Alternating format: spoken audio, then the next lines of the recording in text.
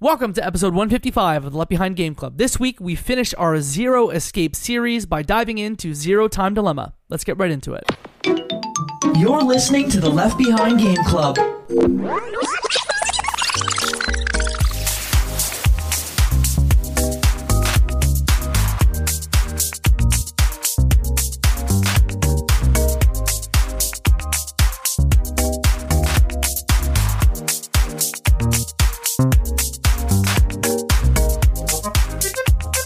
Welcome to Left Behind Game Club, our never-ending attempt to make sure that no game is left behind. I'm your host, Jacob McCord, and today I have one friend with me. They are the incomparable, amazing Control-Alt-Noob. Welcome back to the show. Hi, thank you for having me. That was very nice. Thank you. Incomparable came to me like that, and I'm like, I'm going to use that word to describe her. I don't think anyone's ever called me that before. Well, there you go. There's a first. You've been on a few shows before, namely our first two episodes of this series, 999, as well as Virtue's Last Reward. But for folks who are just hearing you for the first time, tell me about yourself. What do you do?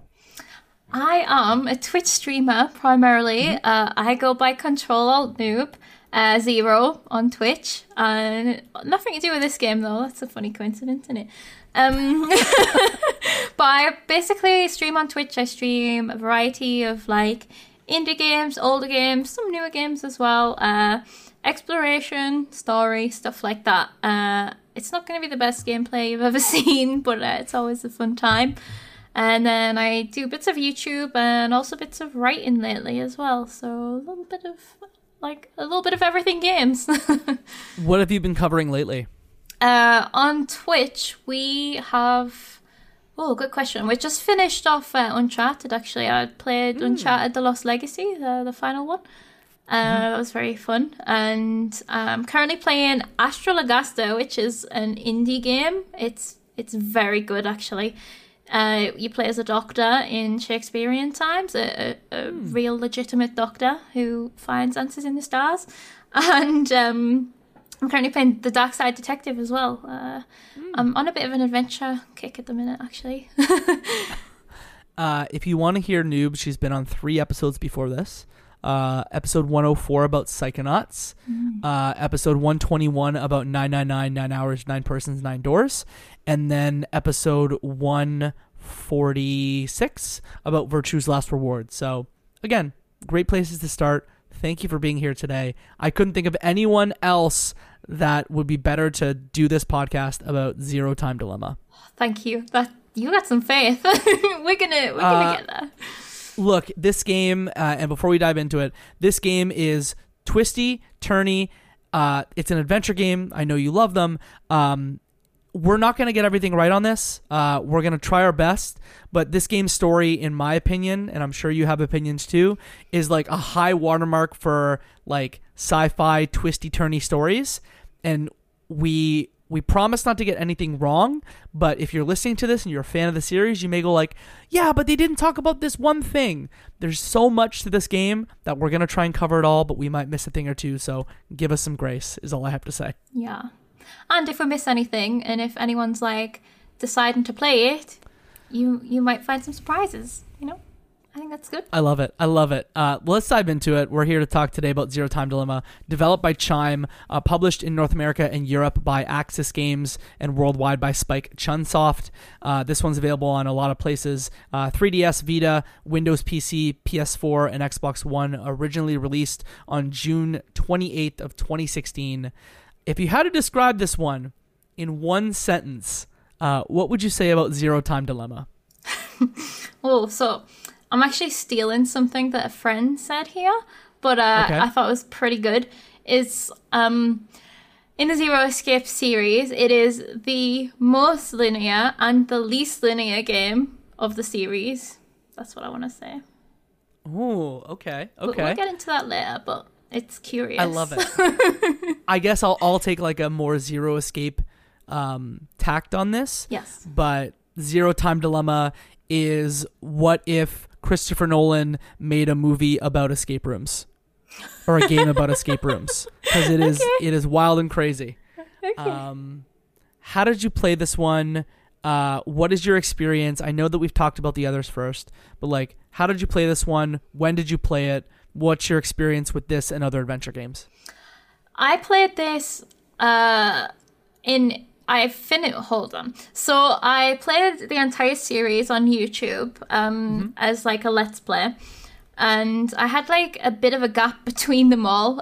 But Zero Time Dilemma I played this year. I believe I was just on playing it or just about to play it when we did the previous episode of Virtue's Last Reward. Just about to start. Yep. So that's kind of when I played it. And I actually played this one on PC. The others I played on PlayStation. But this one I played on PC because I had a PC by then. And it worked well. And as far as adventure games, I feel like I've played quite a few at this point. But for the genre of sci-fi, I don't feel like I'm that experienced. So this is an absolute trip. This is like the most sci-fi thing I've ever experienced in my life. And this game specifically out of the trilogy, so again, there are 3 of them. We've talked about 2 of them. I feel like this one, we thought the last game was trippy. This game, despite being maybe more linear than maybe Virtue's Last Reward, it is even more twisty and turny because they have to imagine like a Telltale game where it's a diamond, right? Where you start at one point and then it kind of opens up with all the possibilities and then they have to close the diamond and get to like a conclusion. I feel like Virtue's Last Reward opened the diamond and like opened our minds to all the different wild and crazy stuff happening in the series. And in this game, they have to filter you down to like unending, which is good and bad. And I'm sure you have thoughts about that too. Yeah, it's do you want me to get into overall thoughts now? Yeah. It's so when I first played it, I didn't really know what to think of the ending. I was very confused. And as time's passed, I've grown a lot more fond of it. And as I've spoken to other people about it and grown to understand what actually happened and stuff, I really like it now. I just recently rewatched it to refresh my mind.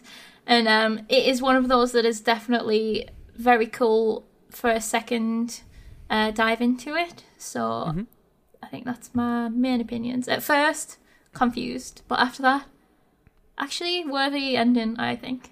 Although, also, I would like another one. So I guess, have you heard of the like AI Somnium Files games? Yes, I just recently played the first one, actually. Okay, I think last time we spoke, you were going to play them.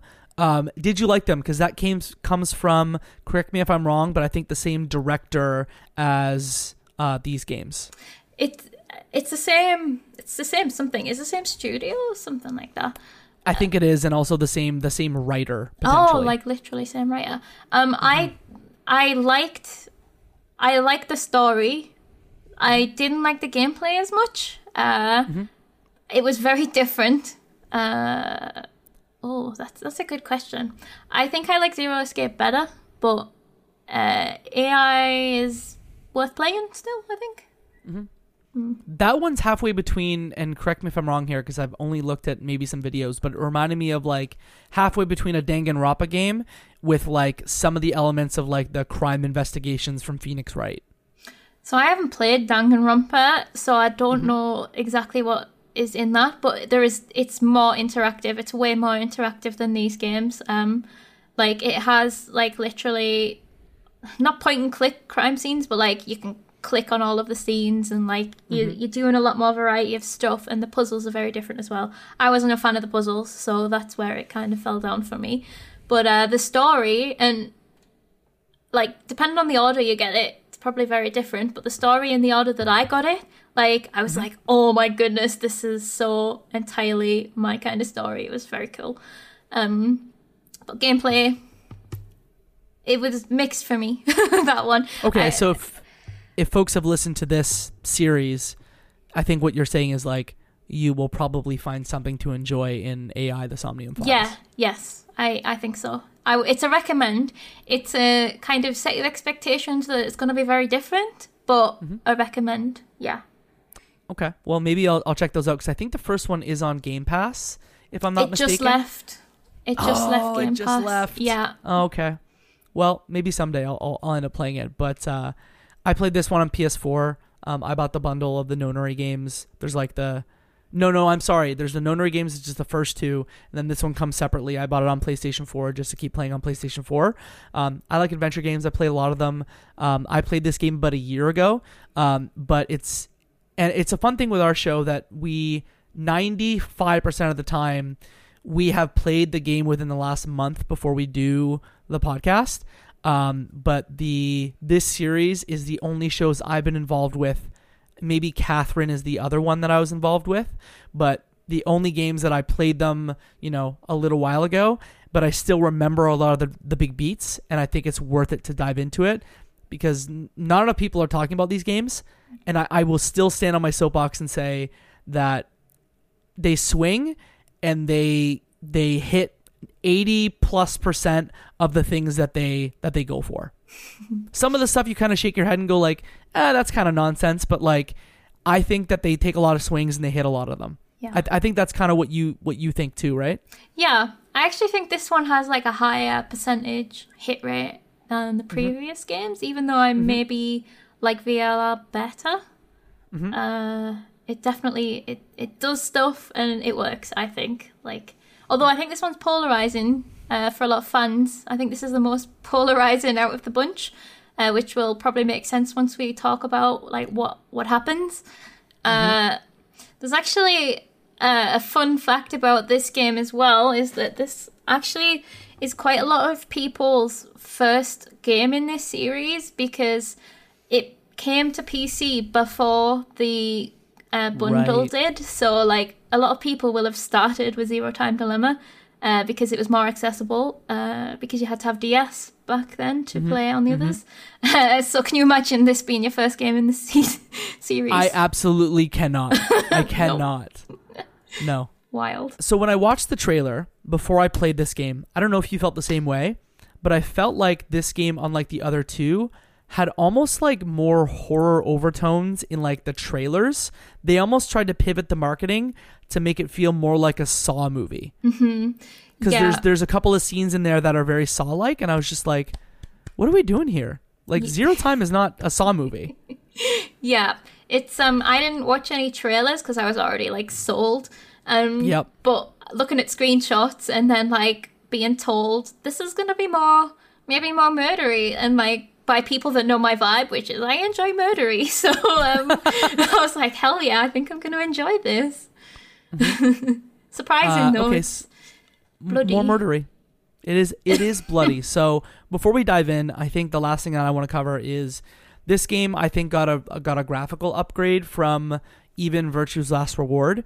When you think of like 999 on DS especially is like, it looks so different. This is like mostly fully animated, mostly fully voiced, which when you compare it to 999, very different. Did you appreciate the kind of leap that they made here to make sure that it was more of a video game than the last games?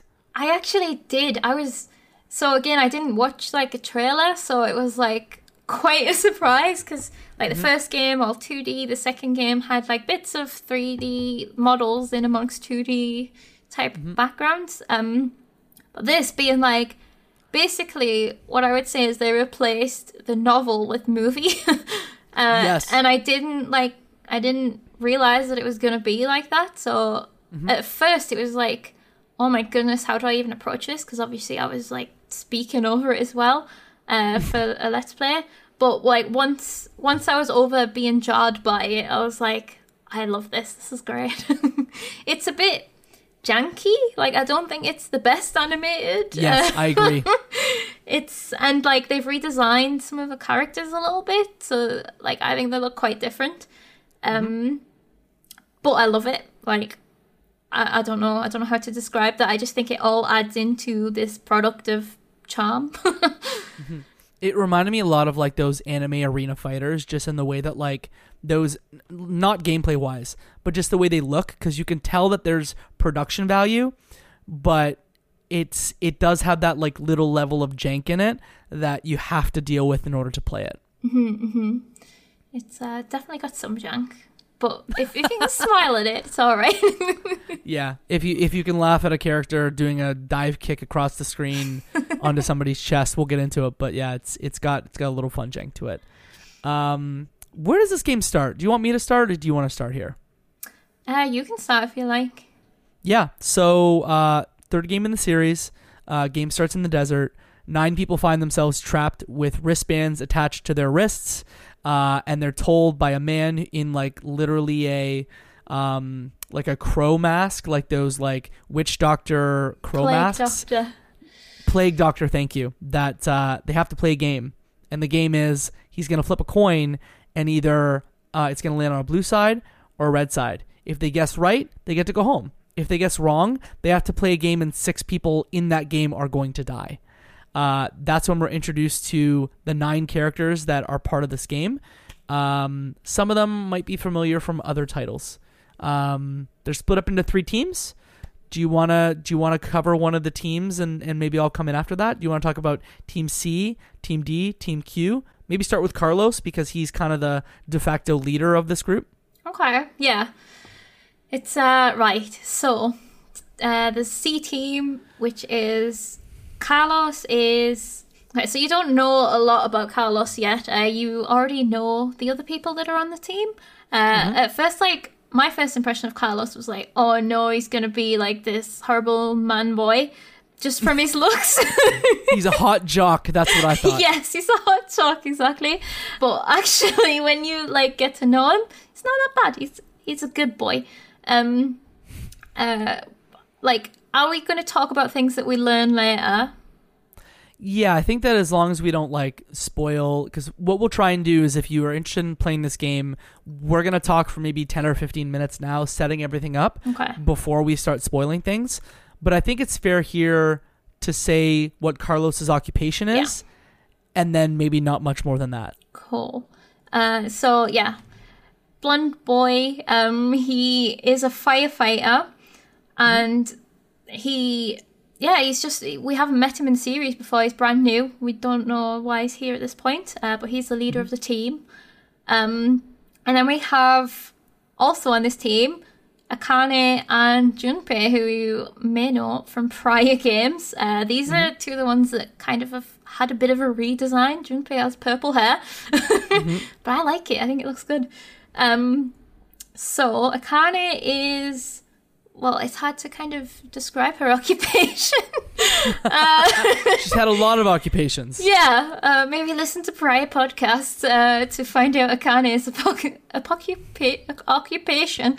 And Junpei is, we learn a little bit about because this game is actually 1 year after the previous Nonary game. So this is 1 year after 999. And we learn a little bit about Junpei. In between that time, he has become a detective. He has joined a detective academy thing, and in his mission to try and find Akane.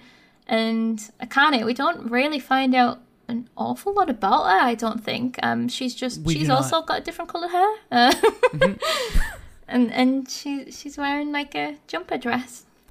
Yeah, because the reason he did that is because she disappeared and he wanted to find her. So we don't at the beginning of the game know much about, like, you know, we find out Akane dropped out of school, we joined this detective agency, but with Akane we don't know much. So I think for now we're going to leave it there.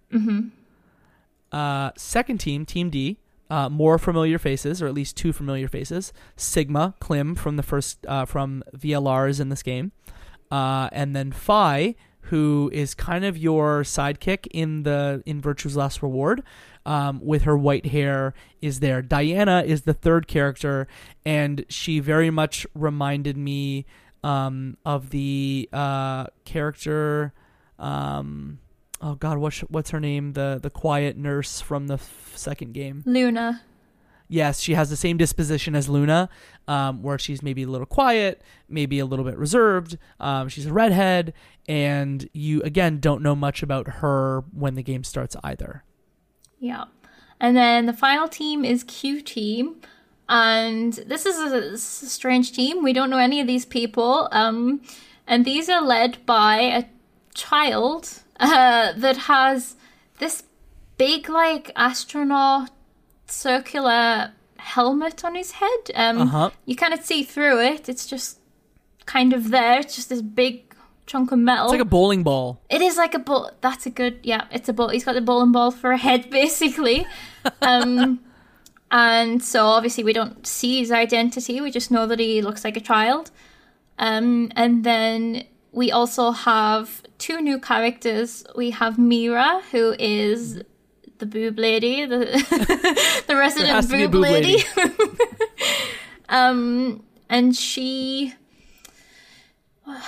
I don't think we actually learn her occupation, so I can't really say that, but she is just the new girl on the block. And then we have Eric, who works in an ice cream parlor.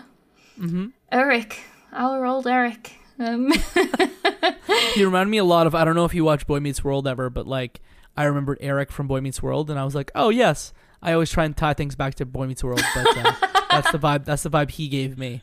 I haven't seen that, but that's funny. He's just like the most basic white dude you could ever like. He would be the person in the character creator that would like be the default character. Yeah. Okay. Yeah, that's fair. Yeah. And then and Mira, we don't know much. All we know is boobs and cat eyes. She has very striking yellow eyes. Yeah. So those are your teams, and once you go through that initial phase in the game where you either guess right or guess wrong, this game is all about multiple endings. I think we are approaching the moment where we're going to start spoiling things, so I think I'm going to say now, if you are interested in Zero Time Dilemma, you have not played it, what are you doing here? Listen to our first podcast first, come back to this, or finish the game, watch a long play, and then come back, because I think it's worth your time. That's when that decision is made, you get one of 2 endings.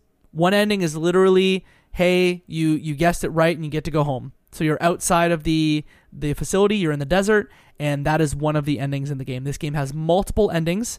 I don't think as many endings as Virtue's Last Reward that like are on your save file. It's going to tell you you basically need to get a series of endings to get the real ending. I don't think there were as many as Virtue's Last Reward, but there were 7 of them. I think so. I think 7 to get to the true ending. But if you guess wrong, that's really when the game like really starts. Then you have to play the decision game, which is a place where 6 characters have to die. They're in groups of 3. They are in a isolated part of a broader facility, taking down puzzles, figuring out rooms, getting items, and 6 folks have to die in order for 3 people to escape the X door, which is very similar to the other games where there is a door that you have to, complete certain tasks to leave. When you activate the door, you can leave for 30 seconds, and only the people that are alive can obviously go. But the door, once opened and closed, it never opens again. It kind of still has a bit more of an intro. We play the first game, so we kind of get introduced to the flowchart. Actually, it's laid out very different to the flowcharts we've seen previous. It has multiple screens, and one of them is just kind of like a bunch of floating thumbnails. And it gives you like the thumbnail is a tiny preview of what might lay beyond in this section, and then you do have a proper flowchart as well. It's kind of difficult to read and understand, but it may get more clear as the game goes on. But to start with, each team only has 1 thumbnail revealed, because they all have to play the same beginning decision game, which is, so they have to make a vote, right? Okay. Do you want to take over this bit? No, you've got it. Okay. They have to basically, right, if a team gets voted for by 2 other teams, then that team will be executed. That immediately gets rid of 3 players. But these teams can't really communicate. They're all in separate areas. So basically, they have a choice whether to vote for one of the other teams or the other of the other teams. And whoever gets the most votes dies. That's the setup. And then you play, basically, you can choose which order to do them. And you choose the thing, but you also, this is very story heavy. So, like, you're watching all these cutscenes, and you are watching your characters discuss what their tactics should be. And we get introduced to another character that lives in the facility. Little cute little doggo boy called Gab. He's lovely. He's a little old man. And he is a medical dog, so he has like a little capsule around his neck. And Team C, I think, comes up with the idea that they find a pen and some paper and they write down a plan, which is basically trying to get each team to vote for each other so that it's a tie, so no one has to die. And you can write this down, send Gab through a vent, you throw some cheese in for him, and make your choice on your votes, basically. You play through this for all 3 characters you see. Each team receive the note, and you decide whether to follow it or not for each character. And you're going to want to do all of these so that you can see all of the scenarios, but it's kind of the thing about this game is the way that it's laid out. Its sections are a lot smaller than the previous games, so your decisions don't last that long, if that makes sense. It also makes sense in the context of the game, but it makes the decisions feel less. You kind of feel less pressure when you're doing it, because you know pretty soon you're going to be trying the other one as well, or at least that was my experience with it. And that's kind of the intro. You made the comment about like it's more linear and less linear at the same time, and I think that's what you're getting out of, because of the primary way it's laid out of just like the thumbnails for each of the 3 teams. It feels like you have really more choice because it's not like principally on a flowchart.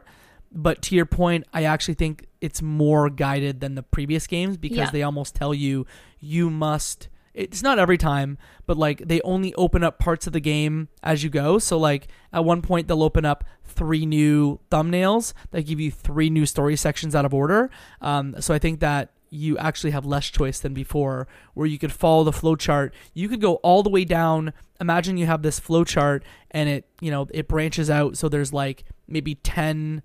There's more than that. There's like 20 big branches.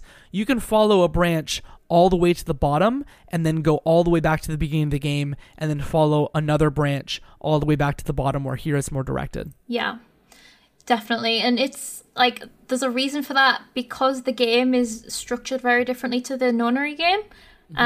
Because the decision game, basically, it happens in phases, and they have bracelets like in the previous games, but the bracelets have the time on them, and basically it happens in 90-minute chunks. And after 90 minutes, each team gets put to sleep, and they also get a memory erasing drug. This kind of comes in with some of the like paradoxical sciencey stuff they get into later as well. But so basically the point is, every time they wake up, they don't know, like, if they've been awake before, what they've been doing, if someone's missing, where they've gone, and stuff like that. So that's kind of the idea of this new flowchart, is that you are just jumping in the same way as they'll be feeling. That, like, oh, what's happened while I've been asleep? I can't remember because I had a drug. But that is something to note about the first decision game, is that because everyone complies, they don't forget the first game. They have to remember the vote that they made, and if they decided to execute anyone or not. But after that, there's a lot of forgetfulness as well. Yeah, and that's when it kind of really opens up, and I truly don't know where to take it from here. Well, how did you play the game? Like, I feel like the way that it basically, after you've done this first game, a lot of thumbnails open, and you're just kind of set free. You don't really get any explanation as to, well, you have the explanation that we've just said, but no direction. And I feel like there's kind of two ways to do it. You can either like jump around each team. Like you can be like, oh, I want to play this team. Let's do this thumbnail. Or you can be a bit more structured and you can be like, right, I'm going to complete everything for this team. And then for a different team, which isn't necessarily chronological, it's just for personal preference. So how did you approach it? I really disliked Q Team. So at the start of the game, I was just like, I am going to leave them to last because I know who, Akane and Junpei are, and there are stakes there. Yeah. I know who Sigma and Klim Sigma, Klim, and Phi are, and I like them. I really like them. But I don't know or really care about Eric, Mira, or Q. Yeah. So I left them to last. Yeah. I don't know if you kind of did the same thing. I did.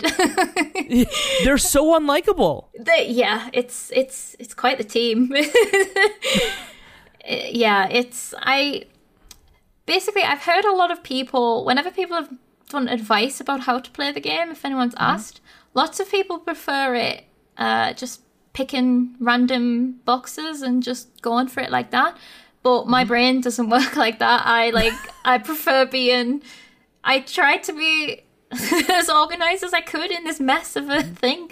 So I did C team, then D team, then Q team as far as I could before I'd opened new stuff. So I kind of... I went for the most... I feel like every team had a really interesting looking thumbnail to start with, and they always contained weapons and stuff, and I was like, I need to know why Akane's got this chainsaw. I need to know who she's chopping up. So I think that's where I started. Some of those thumbnails are most of them are super graphic. Some of them are enticing. Some of them are just not a lot to go on at all, which also makes it a bit enticing. But it's a good way of kind of letting everyone discover their story in their own way. What does happen when you look at the thumbnails is sometimes each team gets the same kind of scenario, but then sometimes they each have their own individual one. You can kind of tell that. So what's opened up here is each team has a thumbnail that has the team surrounding a red box. Each team has a thumbnail surrounding a yellow button. And then each team has random thumbnails that are each individual games that team can do. So you can even choose, would you rather do the ones that look similar between the teams? Would you rather do the unique ones first? It's totally up to you. Yeah. The yellow button one was the acid shower stuff, right? Yes.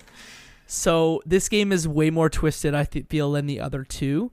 One of the first things that I experienced in my playthrough was that yellow button section, where you have the opportunity to save yourself by pressing a yellow button that causes other teams to be killed by an acid shower. Yeah. And it's super twisted because you never see someone getting killed in this game. I mean, there are some pretty graphic parts, but I feel like they cut away in a lot of cases. Yeah. You're laughing. I know what you mean. You don't see the thing hit the thing that kills them. You just see them dying. There are one or two cases where something happens where I know Carlos does a thing where you kind of see what happens, but it does for the most cut part away a lot. Yeah, it cuts away a lot. But I don't know, when I experienced that for the first time, I was just like, oh, this is not the same games that we're used to. Yeah, that one is brutal. The force quit box you also mentioned.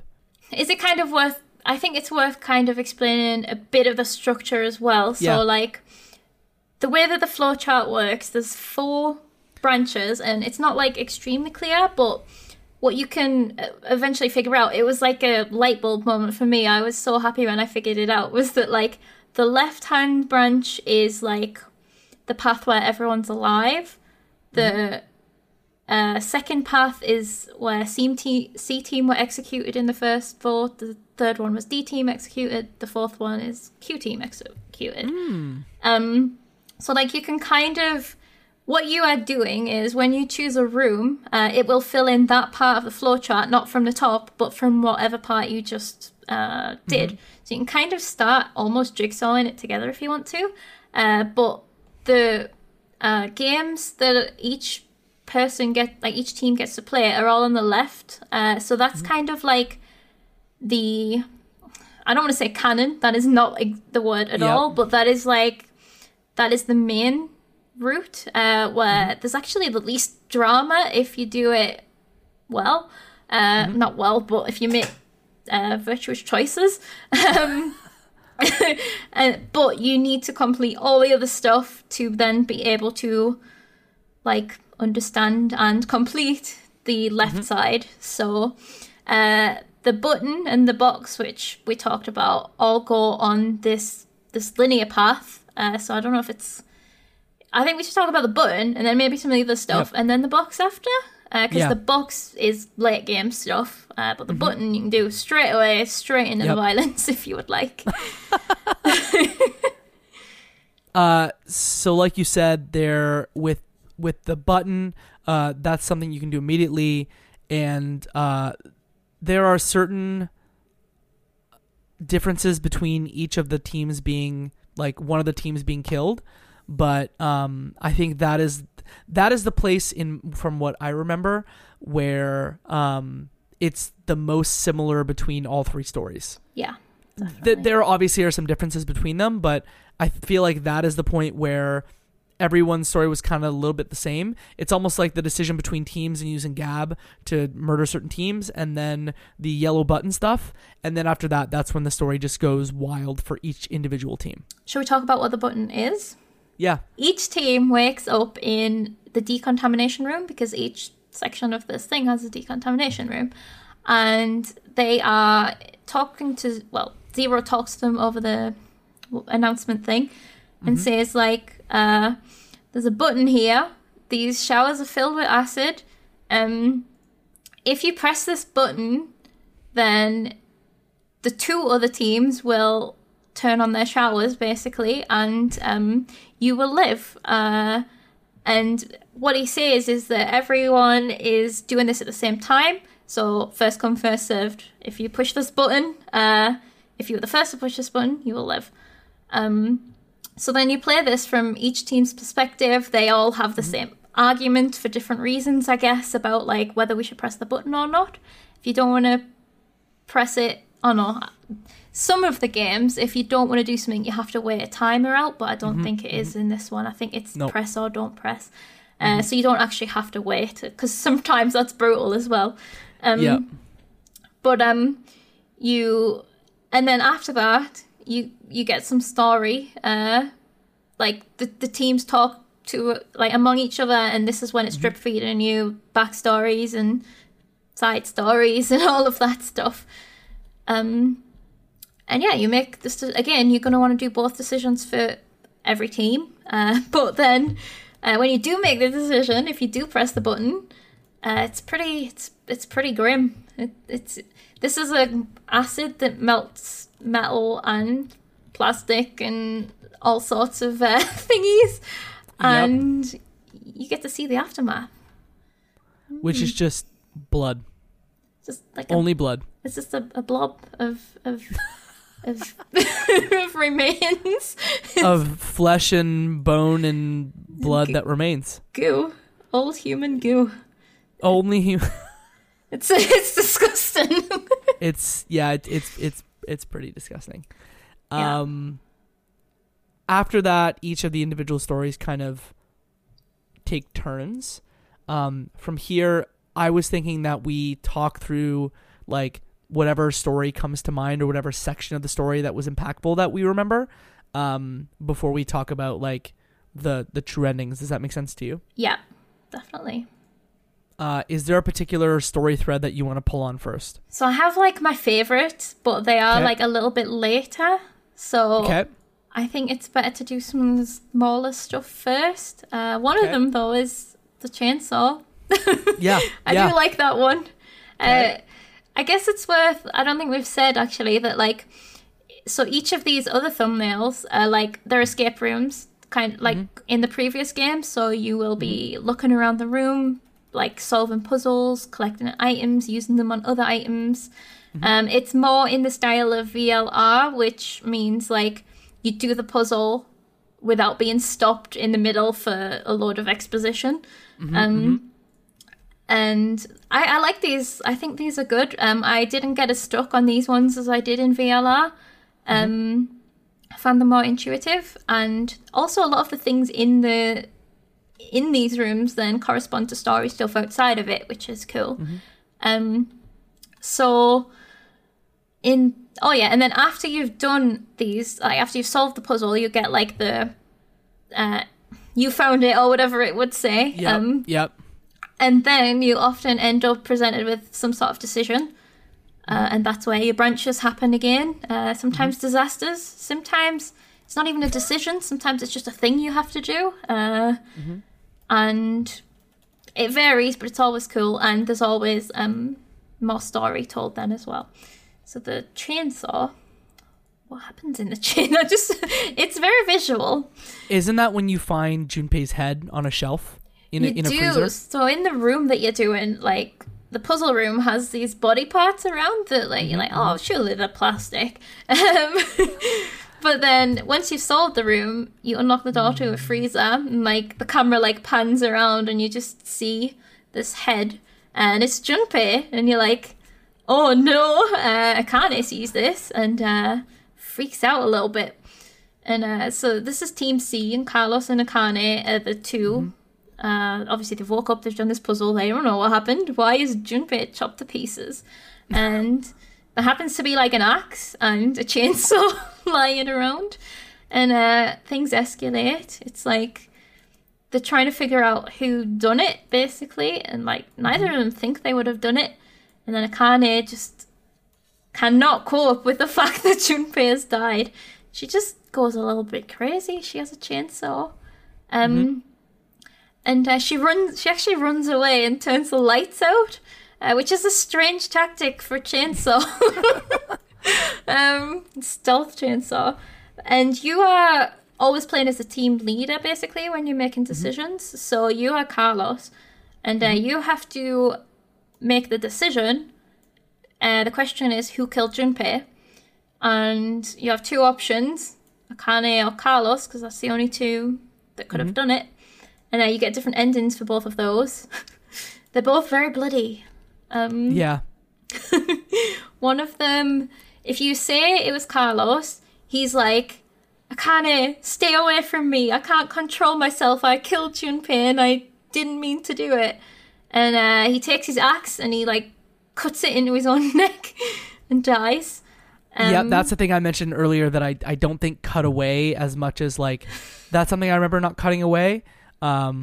Maybe actually he put it up to his neck and then he started to move and then it cut away and then it showed like blood on the floor with his neck leaking. They do have this good habit of cutting away and then the blood like shoots onto the screen. It's like some sort of like old horror film. It's really funny.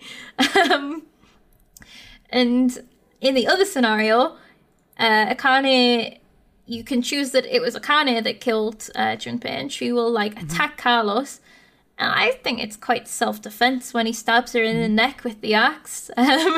She manages to chop his hand off, and he manages to cut her neck. She dies. And this one actually locks. You kind of get booted out because there's still more to come. But this game has locks like the previous game. So if you don't have the information, you can't continue the story. That was my intro into the free the free allowance stuff, and I was like, yeah, boy. It's good. One of the things that shocked me in the last episode was the Sigma arms thing. I remember the cage, the Sigma cage shot in the trailer and in some of the key art. So I was just going to talk about that briefly, if that's okay with you. Yeah. So with that one, you are faced with a very strange puzzle.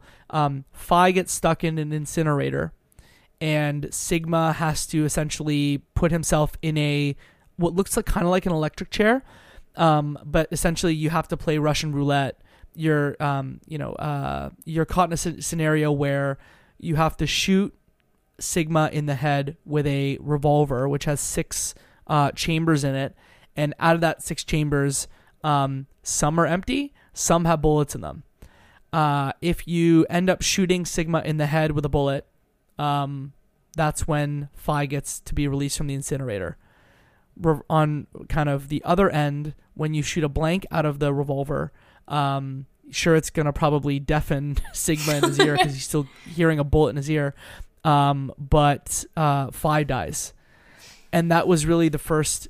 We haven't talked about the morphogenetic field at all, but that was I think the thing that I remember most, because it immediately leads to something that happens at the end of Virtue's Last Reward, which is the kind of arms picture. So Sigma in that game, one thing we haven't said is that we haven't explained the morphogenetic field, but just because you probably listen to other podcasts or you played the game, you know that in this series there's something called the morphogenetic field, where folks can essentially move their consciousnesses between different timelines, can move themselves between different timelines. Sigma essentially in one of the final timelines, actually in the final timeline of Virtue's Last Reward, he jumps into a version of his body where he is missing an eye, where he's wearing an eye patch, and he's missing 2 of his arms in the robotic arms. Soon after that section, you essentially, I don't remember which choice leads to what, but right after that section, you are, essentially, there's a bomb that is going to go off in the facility soon after that kind of shooting scenario, and Sigma decides to try and save everyone like the big hero that he is, and ends up blowing off his arms and one of his eyes. I skipped over a whole bunch there, but I felt like that was something that even now I still kind of remember. Yeah, it's also fresh because I've like literally just watched another playthrough. But the gun room and the bomb room are 2 separate ones. So like the gun thing happens in a different timeline to the arm thing, the bomb thing, and you get a bit of a cliffhanger with the bomb thing. It doesn't let you see that until you've done a lot of other stuff. But that is like one of my favorite moments, like because the bomb goes off and like you think that he is probably died because it blows the 2 girls away. They are just like blown off their feet. You're like, oh, he's probably died. And then like the camera just pans up from his feet and you're like, oh, he survived. And it just shows you these 2 like bloody stumps, and he's got this like hunk of glass like out of his eye. And I was like, this is the one. This is, oh my goodness, I know this. It's the loop. It's happening. But then it's kind of like, oh no, this is the one that we were trying not to do. But that is like one of my standout moments in the entire game. I love that section. Yeah. There's, I think, only one section that stands out more, and I don't think we can talk about it just yet. Oh, curious. I mean, you know the thing. Okay. In one of the timelines, or one of the sections of the timeline, you end up discovering in this facility that there is a quantum computer. So you are Q, Mira, and Eric. And so you soon discover that there's this enormous computer inside of the facility that quantum, in my mind, means like is all about, oh my god, I was going to say the 4th dimension, but it's not the 4th dimension. It's just a really powerful computer. And this ties in a little bit to the box that we talked about earlier, the Force Quit box. But essentially this quantum computer is controlling everything in the facility. And in this quantum computer section, that's when you discover that one of the characters, kind of like the last game, is not exactly what you thought he was. and that was Q, the small boy. He's not a small boy. He is a small robot. I had to. I didn't know how else to do that. And you discover that because you think he's got a head, and on the side of the head, there's this keypad that comes up, and the thought is, oh, if I input the right code, then I'll be able to take off this helmet and like have my real head be in the world again. Through jumping in some of the timelines, Zero ends up giving you the code that helps you unlock your head, and it's in this computer room in one of the timelines, probably one of the closer to the end timelines, where you are able to punch the code into your head to then discover that this mask or this bowling ball on your head is not a mask, it is your head, and that you are a robot child. It's another one of those images that proper stands out because he doesn't just like take the helmet off, he like puts the code in and just lets it fall off, and then it pans up from the feet again, and you're like, yep. What's his face gonna look like? And like, there is no face. His head just ends at the top of his neck. Yep. It's just a shocking image that I also was like, whoa. And that's when you discover that there are tons of other of these like robot kids, and that, you know, someone has to be resetting the games and, you know, moving the players when they're passed out, etc., or just like moving the facility between rounds. And you discover that they're just like a bunch of children, but they're just like child robots in the same model as Q. Do I even call him Q here? I don't know. Yeah, I'll just call him Q, and then we'll talk about the Q thing. Yeah. Later, I'm sure. Okay, it's curious. Oh no! And the thing is, Q can never remember his past. Like, yes. he's clearly a child. He can't remember his past, and there's a reason for that because it's been erased from his memory. He's a computer. Yeah. So we know who Q is now. We've talked about Junpei and Akane and their connection. We kind of know who Sigma Klim is and who Phi is. Should we talk here about Eric, Mira, Carlos, or Diana? I think we should do Eric and Mira. Yeah. Finish off the Q team. Yep. Eric is in love with Mira because she has boobs. Thank you. Eric is a troubled boy. And, he is. He's a very troubled boy. But he is very in love with Mira. Mm-hmm. Disgustingly so. Yeah. So here's something you need to know about Eric. Eric is the worst. Eric is just the worst person in the history of anything. He's worse than any person. Why do you say that? Did you not hate him? He's so horrible. I hated him, but only because he's an NPC. He's got no personality beyond he's like do you watch anime at all? I don't. Okay, he just reminds me of the annoying sidekick in every anime. He's got no personality. All we know about him is he's hopelessly in love. He dresses like a basic bitch, and he works at an ice cream shop. That's all we know about him. We do learn a little bit more about why he is the way that he is, but it does not excuse his personality. He's he's like an angry child. He is really horrible to Q, and he's just he gets angry and he shouts all the time. I hate him. He's just he lives in his own little made up world kind of. With he did Mira. have a terrible childhood though. He had a terrible That's the thing childhood. we find out. We learned that for two different cutscenes we learned that first of all that his mother was she was always encouraging him to smile through life, and then she died, and his dad took over looking after him. His dad was an absolute alcoholic. Yeah, terrible, horrible person, abusive to him and his brother. And then later on we find out that his dad actually, through his abuse, killed his brother, and Eric had to dispose of the body in a lake. He has some severe trauma from that. Throughout the game he keeps having these panic attacks when he's in too much stress, and it's dreadful, but he's still I just remember his breakdown where he just is going through that, brought his brother's corpse to the lake like breakdown where he's like telling him his daddy he made him do it, and that his mom's like keep smiling comes out in this like traumatic breakdown, and it's just like, look, you feel really. Eric is an NPC, but also he's got a really tragic past that like you can't help but feel. You feel bad for him.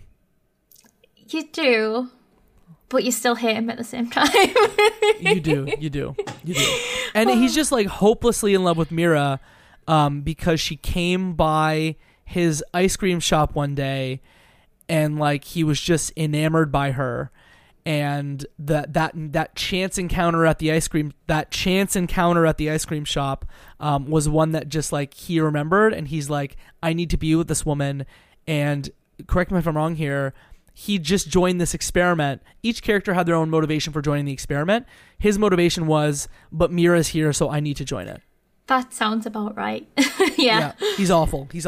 Yeah, he considers her an angel, which yep. I don't know how true that is. We find out not true at all. Mm-hmm. Do you want to talk about Mira? And I don't know again how much you want to dive in here. I don't know how's the best place to start with her. We could talk about kind of who she is.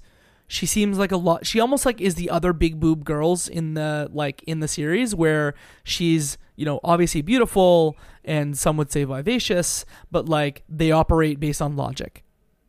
Mm-hmm. Yeah, she's just kind of quite neutral, always there, just like she doesn't say a lot really. She doesn't. And I guess as you go on, you don't really get to know a lot about her until a certain moment. And then you get to know everything about her. And that is in one of the games.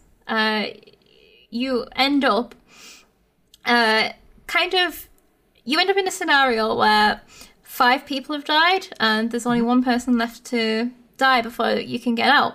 And so you've just done a puzzle room that had weapons in it.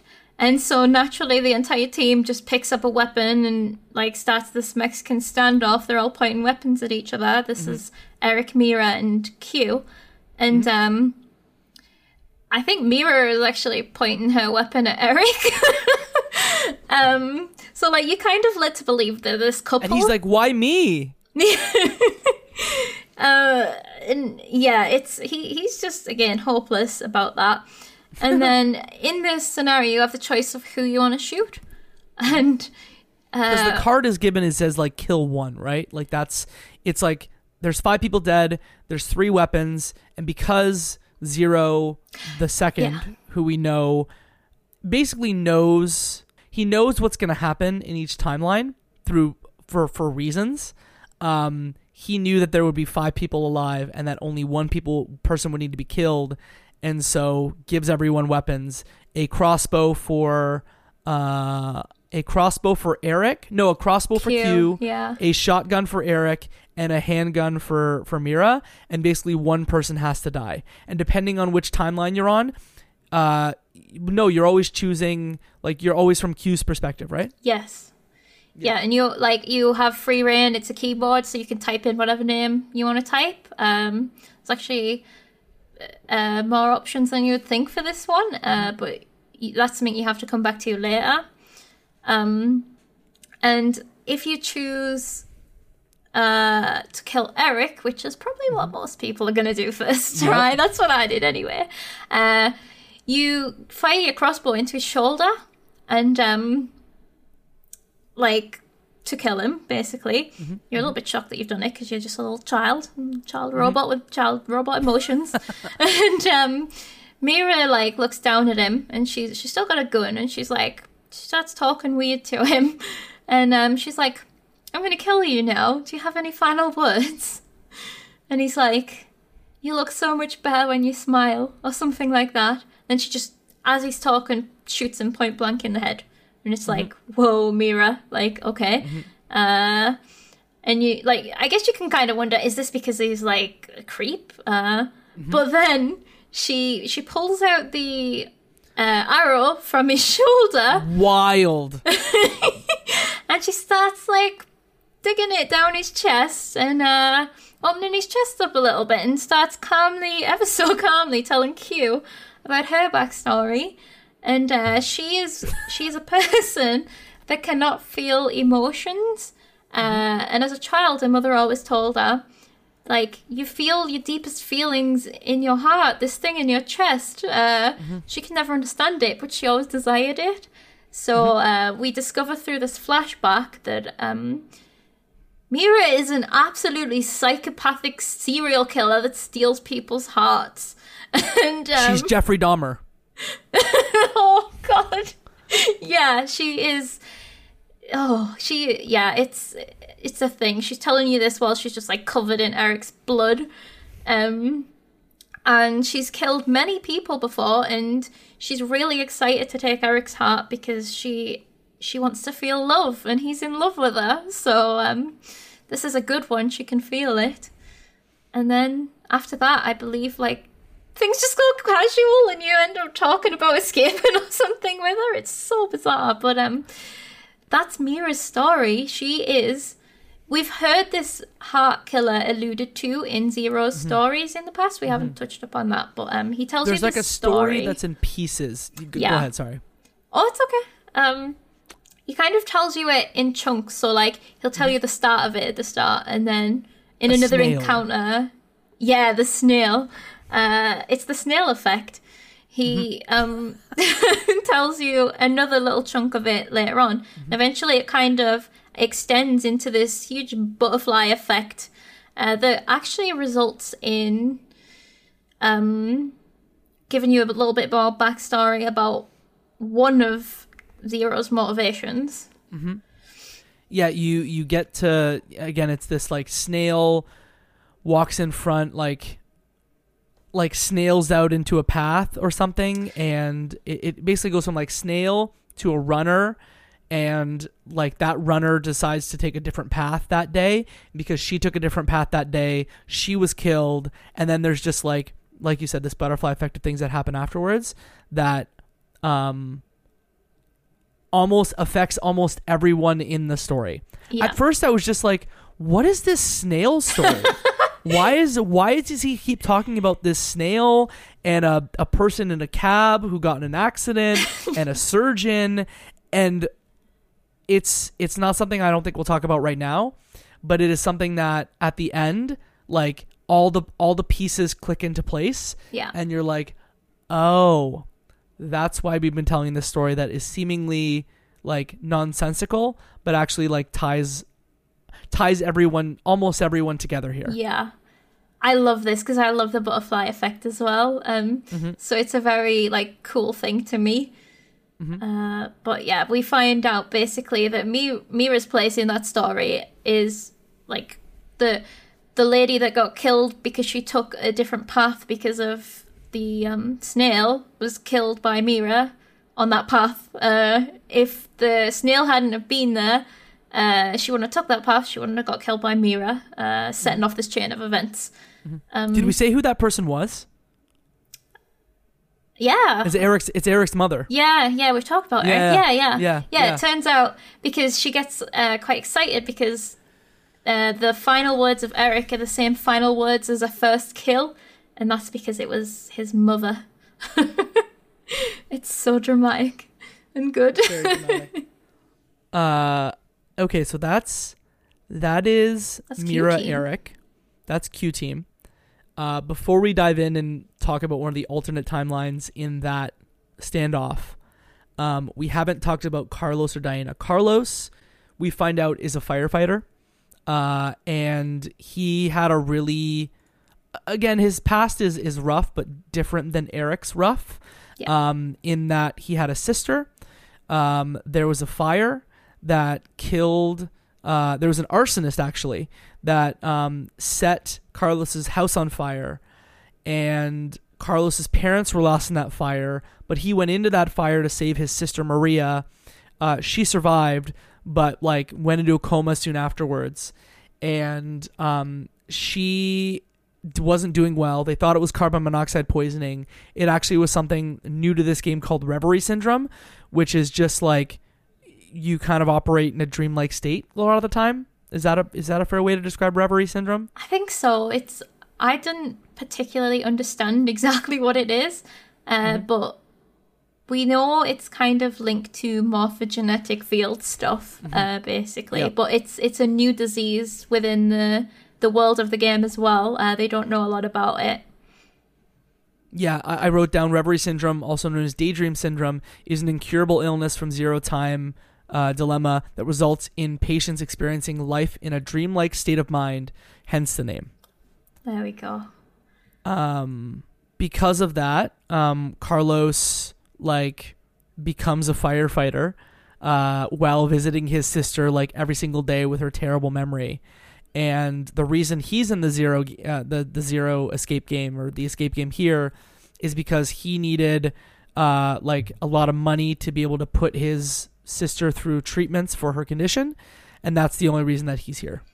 Yeah, we forgot to mention actually that the people here all know each other because they have been spending time in this experiment prior to this. That's where he was getting the money from, which is something we kind of know about from Virtue's Last Reward already, is that there was an experiment, a social experiment about what life would be like in Mars, basically. These people all signed up to live together in isolated conditions to simulate Mars life. And they all know each other, and they ended up basically, I guess, falling asleep there and waking up in this game. So, yeah, that's definitely to note. Yeah, and that there may be an organization from the first games, or at least Virtue's Last Reward, I guess 9992, that's involved in that, which I don't think we're ready to talk about Free the Soul yet. Yeah. The last person is Diana. We know not a lot about Diana. Yet. Do we talk about Diana now or no? I think so. Do we go right into it all? I basically we're at the point now where everything is about to unfurl. Yeah. And I guess we just have to decide what element we want to start. Here's an idea. Do we start about talk about the transporters that they discover in the facility? Yeah. I think that's good. Okay.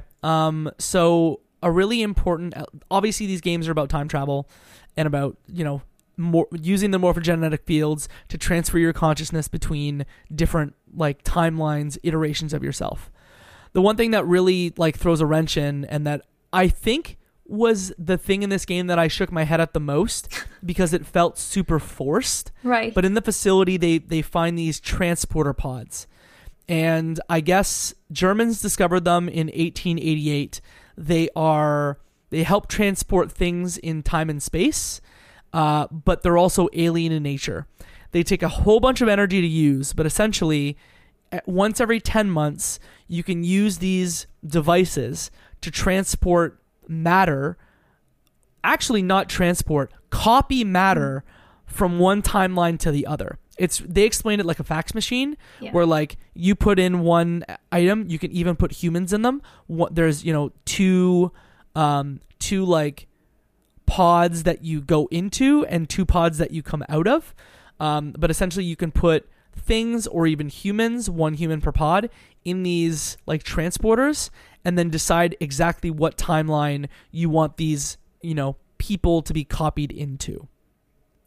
These become a pivotal moment, and they're almost like the MacGuffin that helps tie together the loose ends that can't be tied together otherwise. Yeah. Do you think that they had this plan from the start? Because this felt like the only thing where I'm you needed a device to make this game, to finish this game off, and I think these transporter pods were that. That's a good question. I don't think there's a way that they could actually tie it together without it. So, and I'm glad it's there because it makes it more windy, if that makes sense.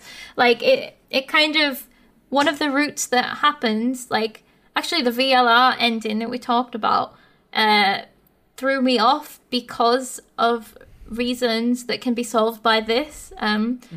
So I'm kind of glad that I got to have these questions, although it is a very convenient device. Yeah. I feel like they wrote 999 and then the game was unexpectedly successful, and then they went, oh, I guess we gotta, and it feels to me like the two next games, VLR and this game, were written together, but there is this like transporter pod thing that is like the thing that saves every loose end, that helps you tie up every loose end. It's, I believe that this game like nearly didn't get made. Like it was really close to just not getting made at all. Yep.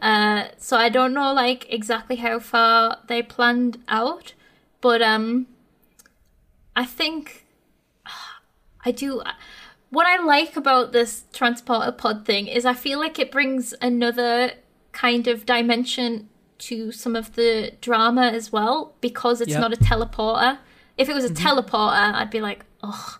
But because the person isn't going, it's just a copy, it brings this whole like sci-fi that like I love that trope.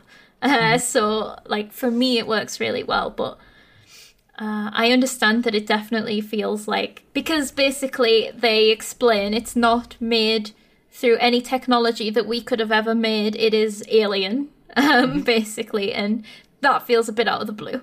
But also, at this point, it's like, all of this other stuff's happened. Why Everyone's wouldn't there be alien? Right. So I guess maybe I'm just putting too much stock in like the fact that this stuff is alien versus like every other weird thing in this game just being like mental powers. So that's a great point that you bring up. These transporters come into play, I think in one major way. They come into play in other ways, but I think the major way they come into play is what happens between Diana and Sigma. Yeah. So Sigma, we know from the last game, is a 22-year-old man who actually has the mind of a 77-year-old because of all the time jumping that's happened. In one of the timelines,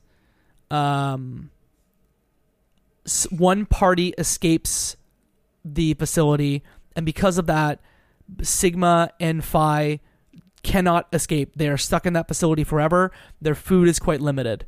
This is the thing you get timeline that you were talking about, where Phi gets incinerated.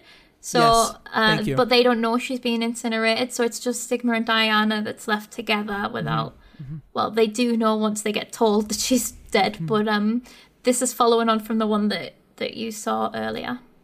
And the thing that happens in this and some of the other, like as we start to get to closer to the end of the game, you start getting flashes, because obviously as the protagonist, you know every timeline that you've played through, but the characters don't necessarily know information from other timelines that may be important. But because people's like connection to the morphogenetic field starts increasing, they start seeing flashes of what happens in other timelines. So, you know, Diana and Sigma start to get flashes of exactly what you had said of, you know, Phi got incinerated. You know, why do we feel like we have some sort of connection to each other, but we can't figure out why? That brings them. I'm skipping over some important details, so please help me fill it in. But that's when someone escapes. They're stuck. Their food is limited. They're together, just the two of them. That's when they start to rekindle, you know, their relationship and do something that I never thought I'd see in a Zero Escape game. What's that? Having sex. The horizontal tango? Yeah, No. the horizontal. Honestly, it was because I rewatched some of those scenes, and there was a scene where like one hand grips the other hand in Yeah. like very soap opera fashion, and I was just like, this is hilarious. Also, what are we doing here? Yeah, I also found that really funny because it was like quite an artsy shot. And I was Yes. like, this is quite funny. But it did come after like a quite emotional scene of like, we're kind of seeing them losing hope about rescue and food. Well, they've still got food for now, but they know it's limited. And they've already used the transporter once to transport themselves out, but obviously they still had to stay behind. Yep. That just means there's another version of them that is in a timeline that they may not have already been into, which you also get to play that too. In this timeline, they are just kind of losing hope, and Diana's very stressed, and she's like, comfort me. He's like, no. And then he's like, okay then. And then they get it on. In the they pod. get it on in the pod, and something that's 1 in a million. She gets pregnant. 1 in a million? Why is it 1 in a million? I mean, just like I was more making like a joke about like how there's so many timelines here, but also that like what are the chances that the first time that they do the horizontal tango, as you say, she gets pregnant, and she also gets pregnant with twins. It's twins. It's twins, Basil. They also had like 9 months of food or something, so it was like ideal, and they needed to wait the 10 months for the thingy to come back, so they timed it all right. The one time they did the horizontal tango, they timed it perfectly. And we kind of, it then skips to the birth. They're like, it's a boy, and then they're like, hold on a second, and then another one pops out and it's a girl, and then it skips to them holding the babies and apologizing to Gab that they've run out of food. Poor Gab. Yeah, they're like, sorry, that's the last biscuit. And it's the end of the line, sort of, for this timeline, and they have an idea because the transporter has fully recharged in this time. And so they put... You're only allowed to put one, as you said, one human per pod, regardless of if they're a little baby. So they put the babies in the pods and send them away so they get a chance of life as well. They name them also. Do you want to? Yeah, so they name the male baby Delta because of Sigma's kind of Greek letter name. They decided to keep that going with the baby and name the child Delta, and left each child with a memento. The memento, and then there's what's the memento again for the boy? The bluebird in the cage. It's the one that Luna wears in VLR. Mm-hmm. And then there's a female baby, and that female baby, again, we're keeping with the Greek lettering system here, is named Phi. Named Phi, after their good friend Phi. After everything that's been said in these games, Sigma has made comments about Phi's boobs in these games. Just like, is kind of gross. I mean, I get it. But like, of course, the Japanese games make child boob comments gross. Yeah, they do. There was less of that in this game. Which I was happy about. But I do remember a part where like Phi was like, I have D cups. Yeah. That Cringe. was like the one. I think I can't really remember any others, but that was Sigma that she was talking to. So yeah, her father. So they send the babies back to 1904, and then I think we don't see any more of that timeline, but there's also no food left, so we can assume they all starved together and died. The thing, then you're probably wondering, like, why is Phi not 100 plus if she was sent back to 1908? My understanding from what I remember is that Phi was sent back to 1908, but then another version of Phi was sent to 2000, like the 2000s. Yeah. And Phi that went back to 1908 was actually the guardian for Phi born like much later, right? Yeah. So like powered people seem to live a lot longer, and they have extended lifespan.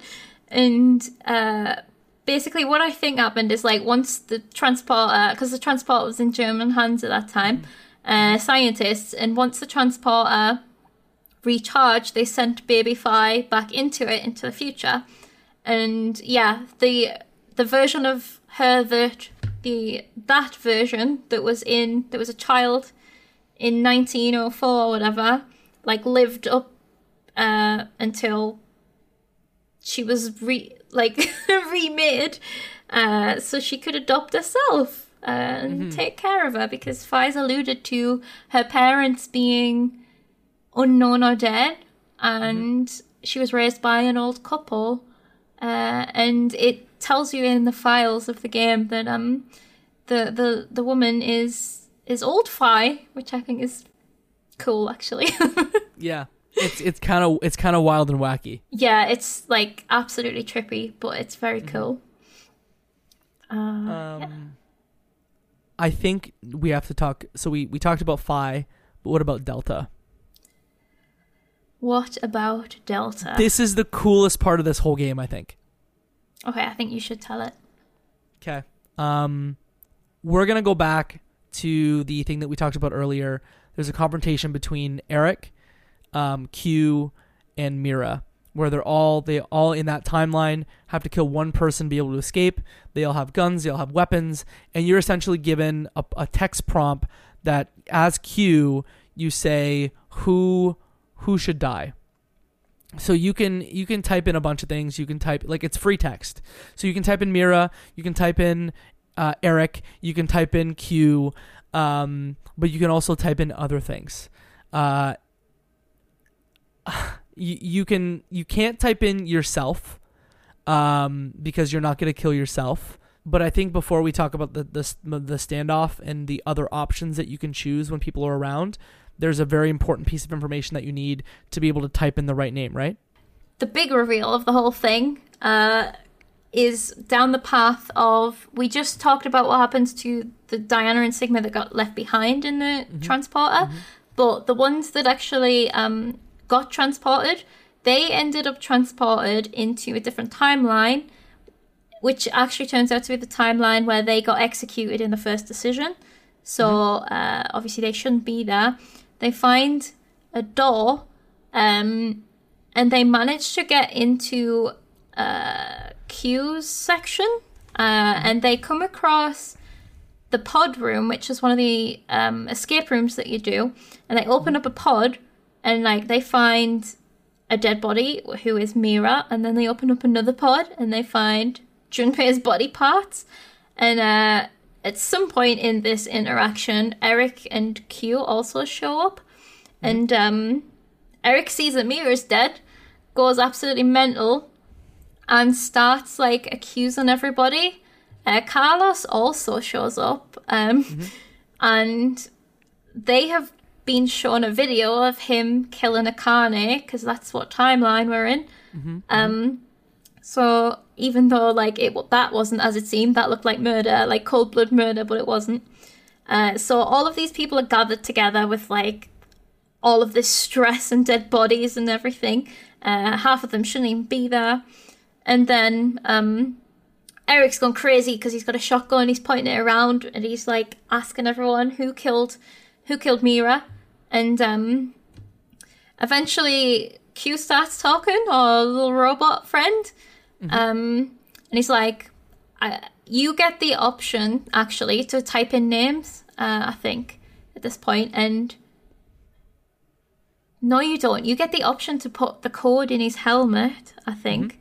And so Q basically says, this might explain something, while he's got a shotgun pointed at him, puts the code in his helmet. Oh, he says, like, it can't be me, because he punches the code in, his head rolls off, and then he also cuts, because there was red blood everywhere, and he cuts his hand open, and there's white blood.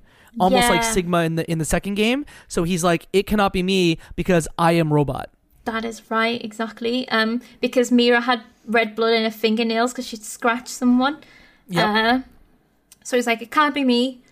And then helmet comes off, and then like Q just little boy starts explaining everything. And he just goes like, I can't remember exactly the phrasing, but he kind of goes, it must have been you, and then points to the camera, and everybody looks at the camera, and it's like, what? You're like, hold on, what? Yep. And then that's when you realize that there's actually great documents online about every place where it was teased. But even when you think about this game versus the other games, you know, we had the first two games that were the Nonary games. Nonary is 9. This game is the decision game. Deci means 10. So you actually find out that there are not, 9 players. there are actually 10 players, including this man in a wheelchair who up to this point has been supposedly mute and has not said a single thing. So really, you're not just like a disjointed camera following the action, seeing what the captains had said. You are actually playing as a 10th player who is actually Q. Yeah. The thing because at different points in the game, people are talking about Q, but you don't notice it. But the way that it's actually being said is they're talking about Q, but they're not talking to the little boy. They're essentially talking about another person on Q team who is just sitting there in a wheelchair who is mute. Yeah, exactly. Wild. I've got to be honest, right? When this happened, I was so confused. Like, it wasn't a light bulb for me. It was what? Because what I thought was happening. So when he points at the camera, he's like, you. And then the camera goes up because he's standing up. And then it turns around and it shows you this elderly man. He's like very tall and slim. And he's got like really pale skin. And he's got these funky glasses on. And it shows you that. Now, my mind, Gab was also there in this moment. So I thought that Q was pointing at Gab, and I thought Gab was transforming into a person. And I was like, what is going on? And I didn't understand what had happened at all. And it never occurred to me that he'd been here the whole time.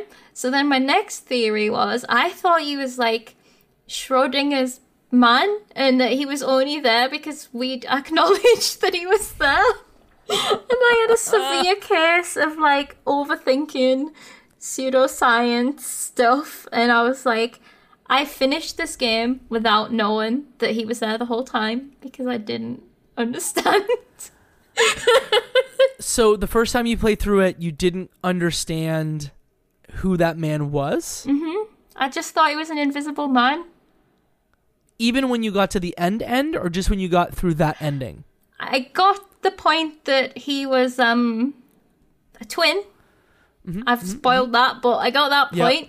Yep. But I did not like understand that he had been there in the Q team the entire time. The whole thing that you're talking about, that like they've alluded to it, but I never got it.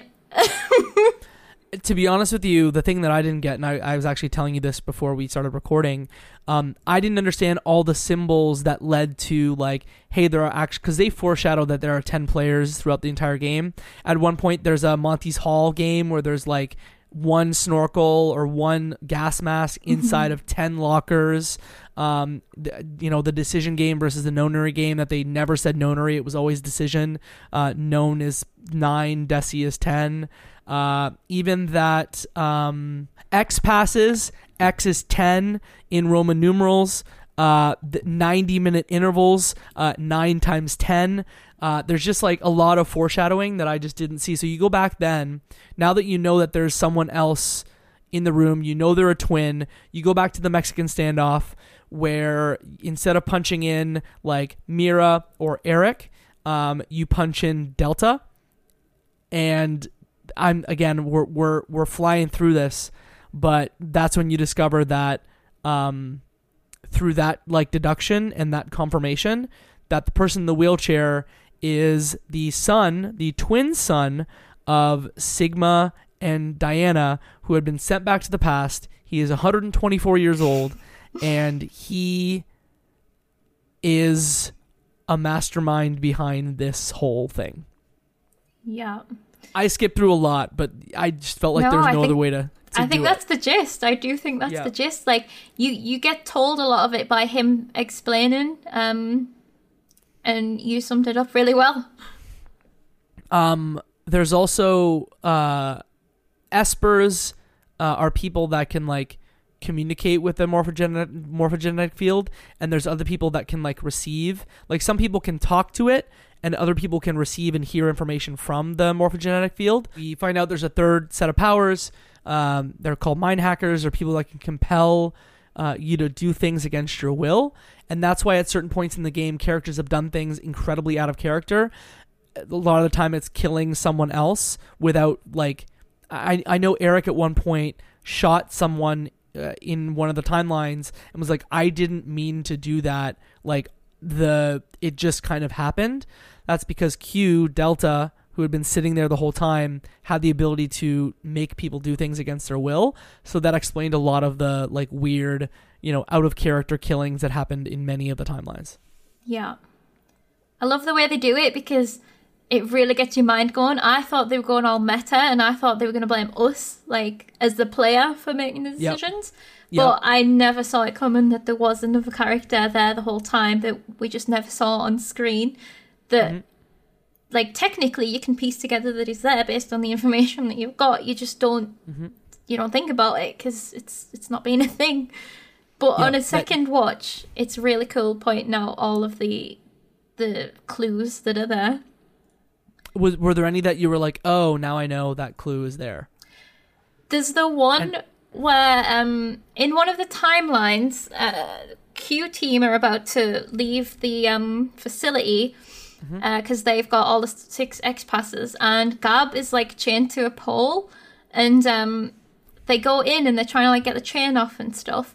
But then what it doesn't show you is, and it's really framed as if they're talking to the dog and they want to save the dog, but actually the chain like extends off screen as well, and it's because the wheelchair must be chained to the chain as well, and they're like, I don't want to leave him behind and stuff, and it's not the dog that they're actually like, and Q ends up staying behind because it's like, I can't leave him, and steps off the lift, and I was like, oh, it's for the dog, but actually on a second playthrough, it's not. There's like, he's just off screen. You can often like see a shadow if you look at the frames. There's often a shadow of the chair and stuff.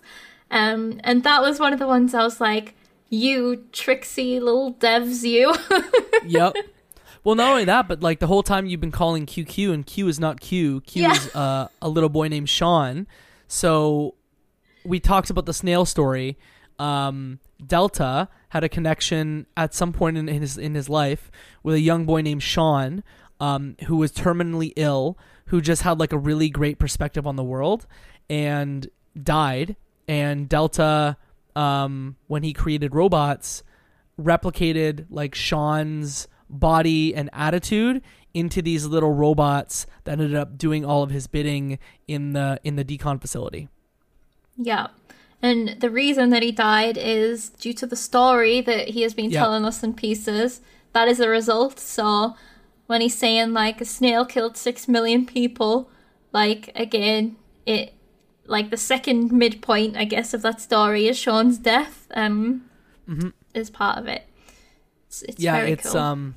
I wrote it here that like, so we've already talked about like Eric's mom was running, saw a snail, took a different path, was killed by Mira. Mira ended up becoming the Heart Ripper. Akane's dad was falsely accused of that crime. He died. Akane was put in an orphanage, was abducted for 999. Yeah. And sorry he if I'm was skipping ahead a little death, bit. I think. He was. Yeah. But before that, he was sentenced to death, but he was in a cab with Sean's surgeon. So Sean, the little boy, was terminally ill and had a surgeon that was coming to operate on him. Akane's dad and Sean's doctor died in the cab. No, I think the cab was supposed to be for Akane's dad, but he didn't go in that cab because he was getting blamed for this murder. So then the surgeon took the cab, so he wasn't even supposed to be in there.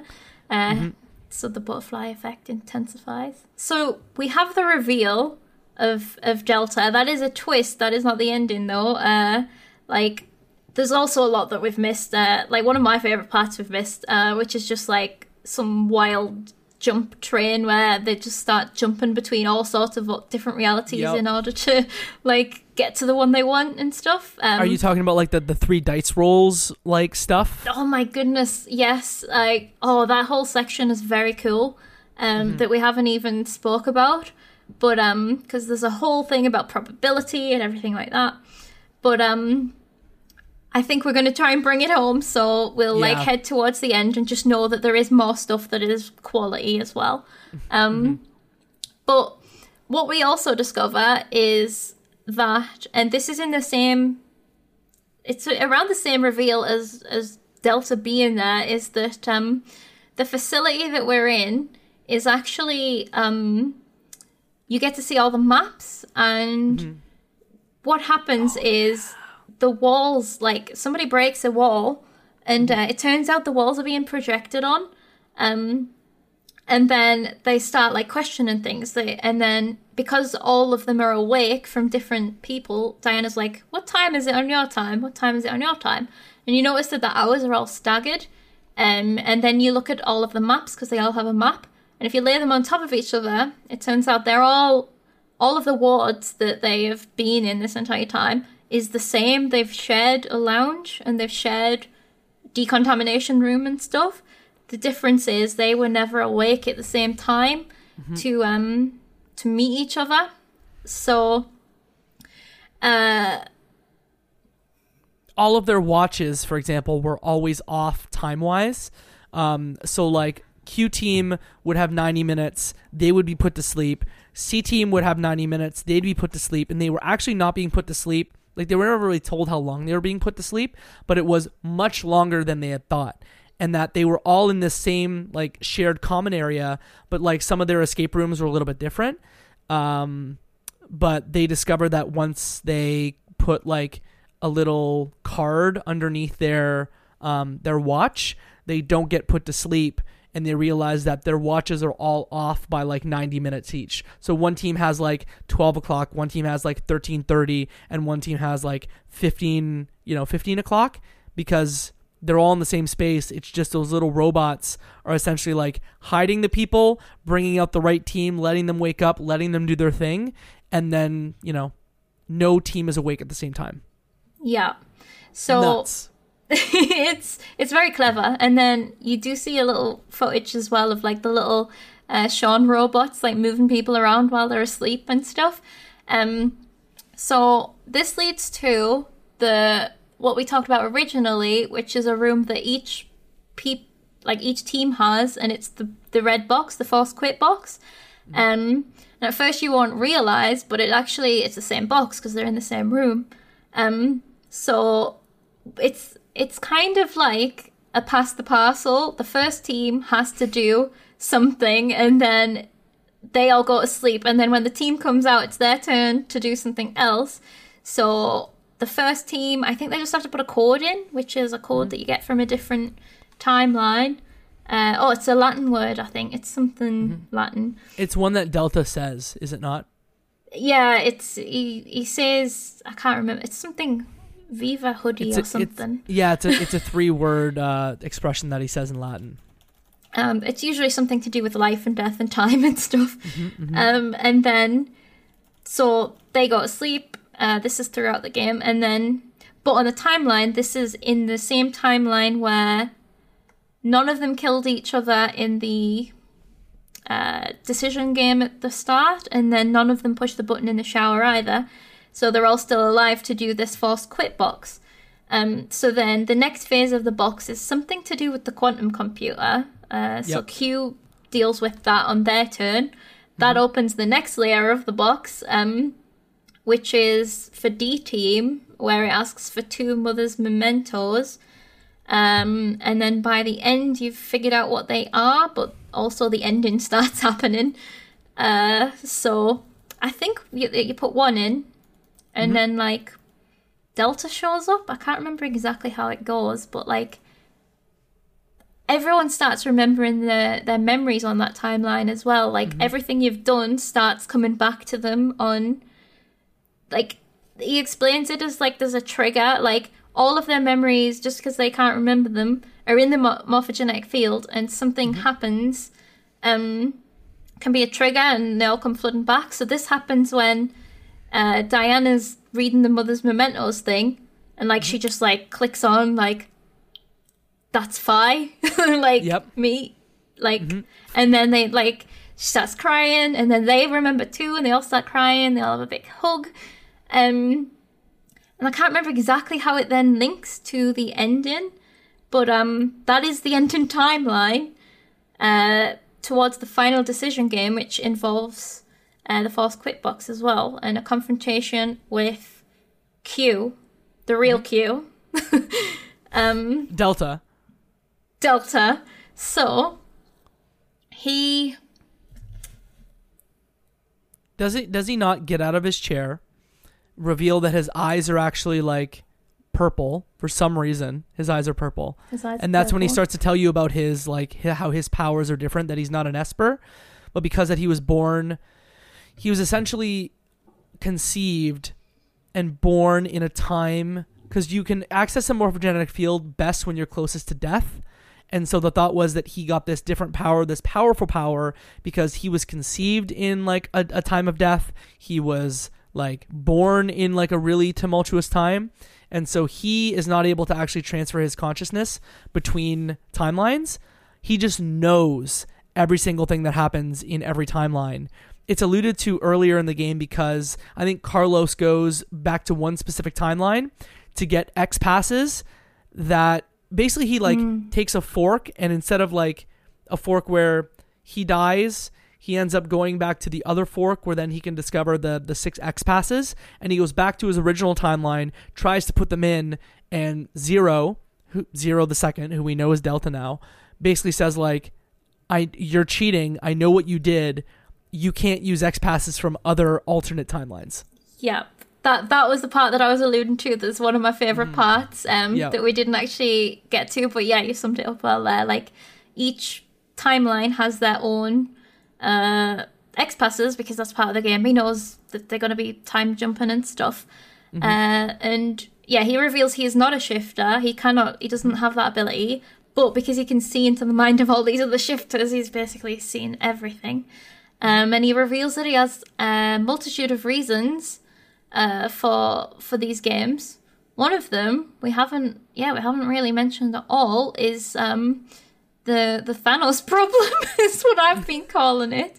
Basically, is that where 8 billion people are dead, or where 6 billion people are dead? That's exactly. He has seen that in a timeline where Radical 6 doesn't happen, which is ultimately the goal of Phi and Sigma here. They came back to stop the release of Radical 6. And Radical 6, for those just not remembering, that is a virus that essentially causes your time to be distorted, and for you to think time is passing in 1√6. Basically, like, all your time is messed up, and it just makes you go crazy and eventually kill yourself. Yeah. It is highly infectious. It's transmitted via like bodily fluids, and in Virtue's Last Reward, they're trying to prevent Radical 6 from getting out and killing 6 out of 8 billion people in the world. Yeah. So, obviously, Delta has seen this, has seen the outcome of Radical 6 not happening. And what actually happens in the future is a terrorist happens and basically starts a nuclear war. 8 billion people, which is all of the people in the world, die, and we become extinct. So Delta's trade-off is release Radical 6, 6 billion people die, and they can't figure out the identity of the terrorist. So one of those 6 billion people is probably going to be the terrorist. Yep. And that's the trade-off. 2 billion people survive versus extinction. And they're like, what? Like, there's no better way. Who are you to make that decision for humanity? It's quite drastic. It's radical. I'm so punny today. What's wrong with me? You were very punny today. So they activate the Force Quit box, and that's the point where now we know Mira and Eric can't shift. Yeah. Delta can't shift. But everyone else, or at least a few folks in the group, can shift, and they've shifted so many times that they've essentially built up their shifting muscle. So they are able to transport not only themselves, but they are able to transport other people into alternate timelines. Yeah. So what they end up doing is all players shift back to the literal first thing that happened in the game, which was that coin toss, where it was either you win the coin toss and you get to live and leave, or you get to, you fail the coin toss and 6 people have to die. The whole decision game happens.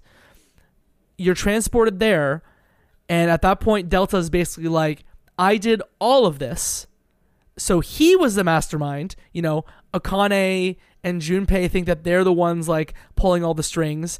It was actually their clone's child that ended up pulling all of the strings to prevent, instead of 6 billion people dying, he got everyone to the point where their morphogenetic powers are so powerful that they can just shift through timelines and eventually figure out who the terrorist is that is going to nuke 8 billion people.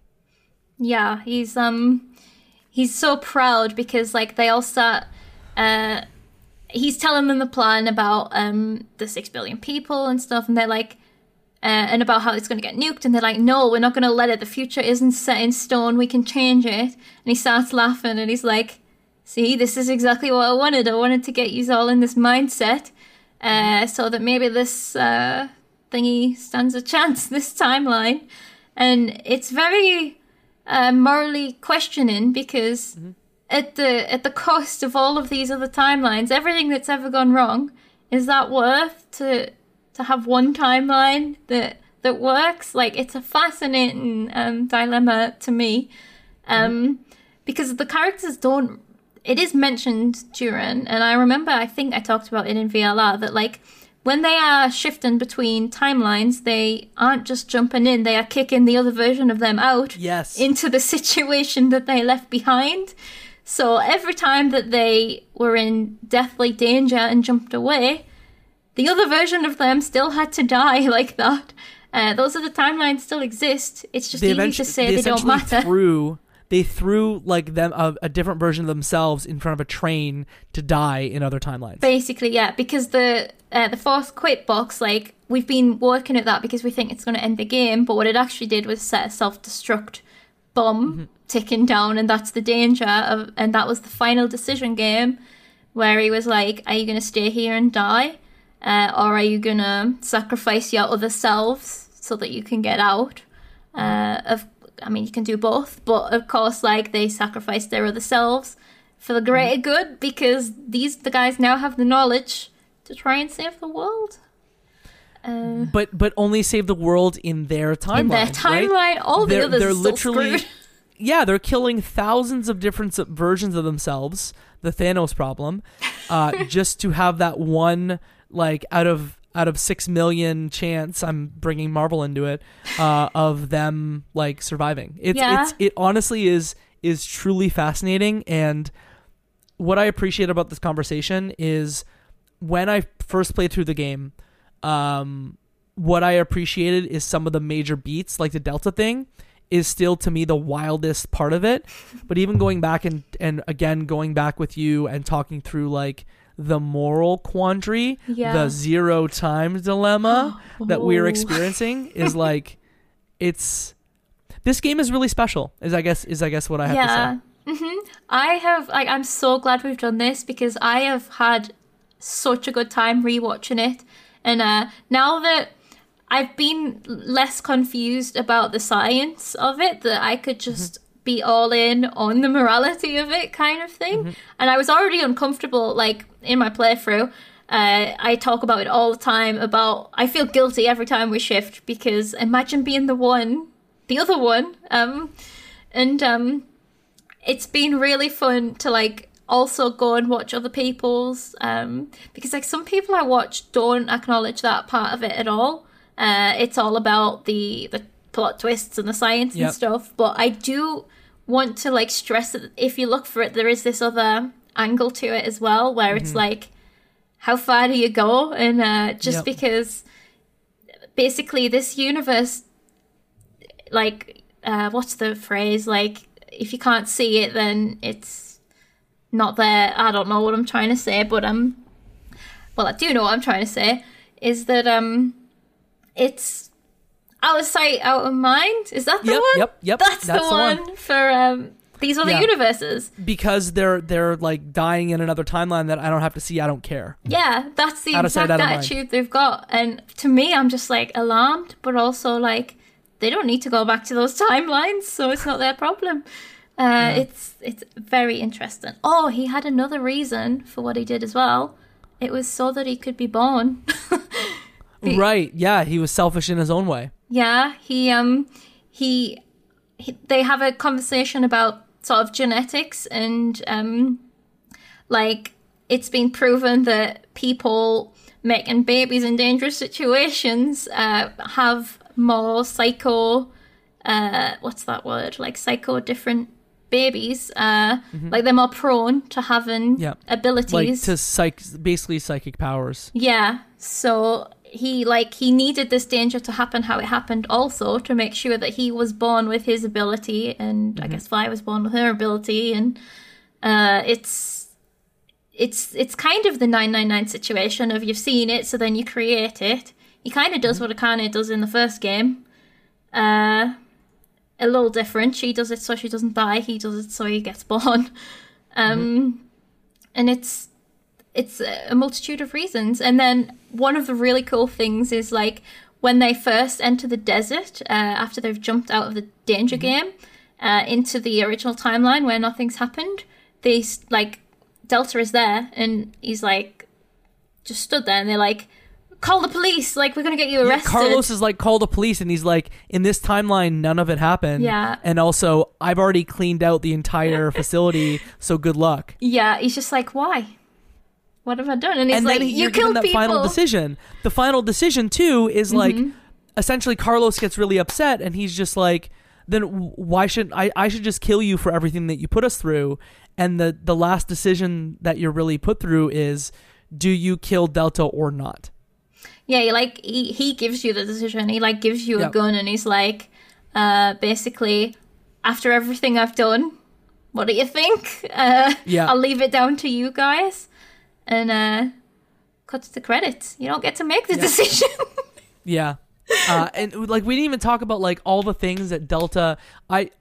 There's like stuff in this game that if you like play it just a little bit or you're playing it half paying attention, like the lore you don't really get into, but like he essentially had to. So Left, who is Dio from the Virtue's Last Reward game, is tied to Delta. Like Delta and Left, like Left is his adoptive younger brother.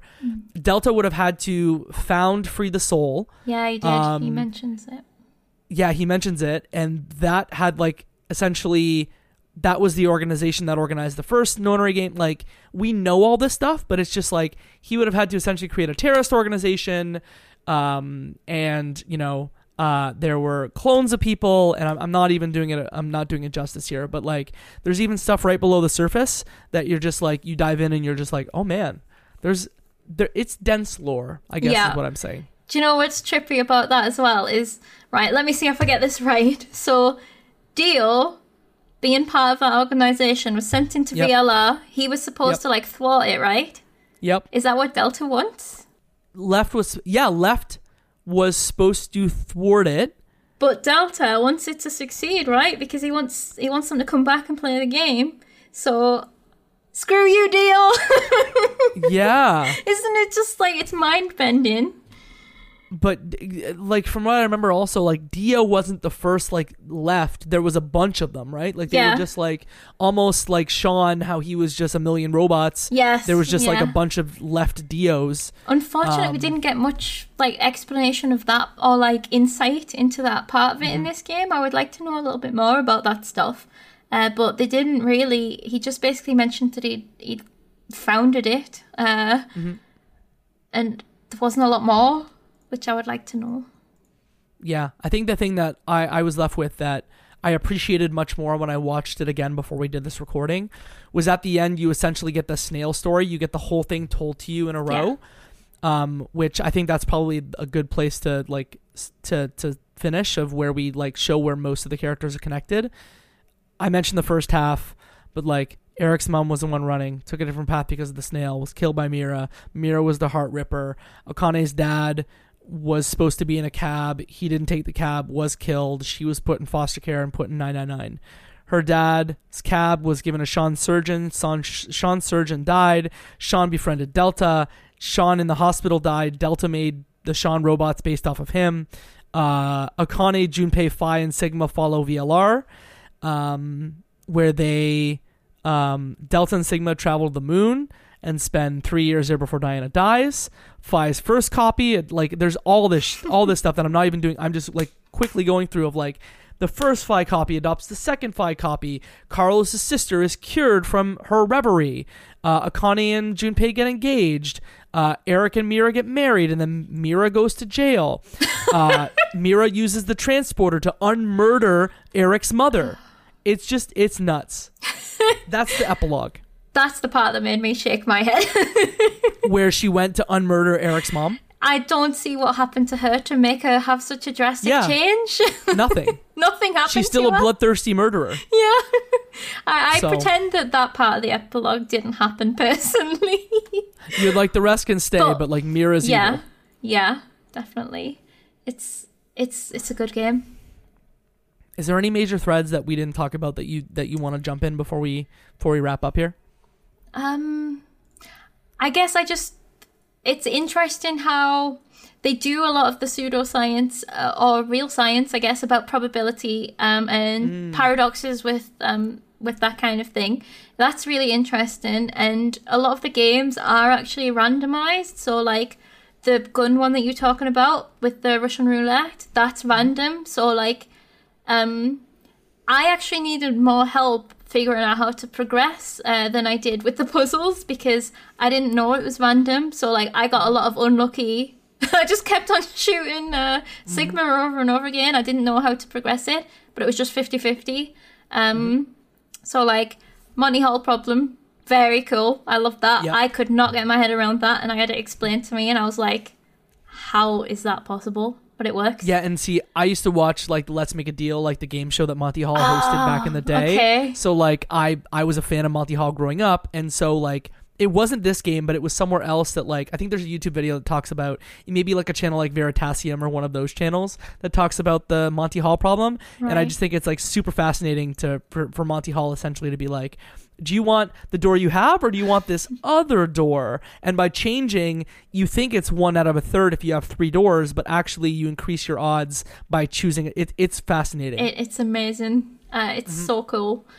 So like Even like the prisoner's a lot dilemma comes back in this one too. At one point, there's a new virus that's introduced that's not Radical 6. Yes, I think that's it's cool. called. I forget what it's called. I don't know. I wrote it down here. Fanatic Bio R. So FBR and Radical 6 counteract each other. So there's one point where I think Zero is like to one of the groups is like, hey, you may have been infected by this Fanatic Bio R, which will kill you, but if you inject yourself with Radical 6, if you think you have FBR, they'll counteract each other and you'll die.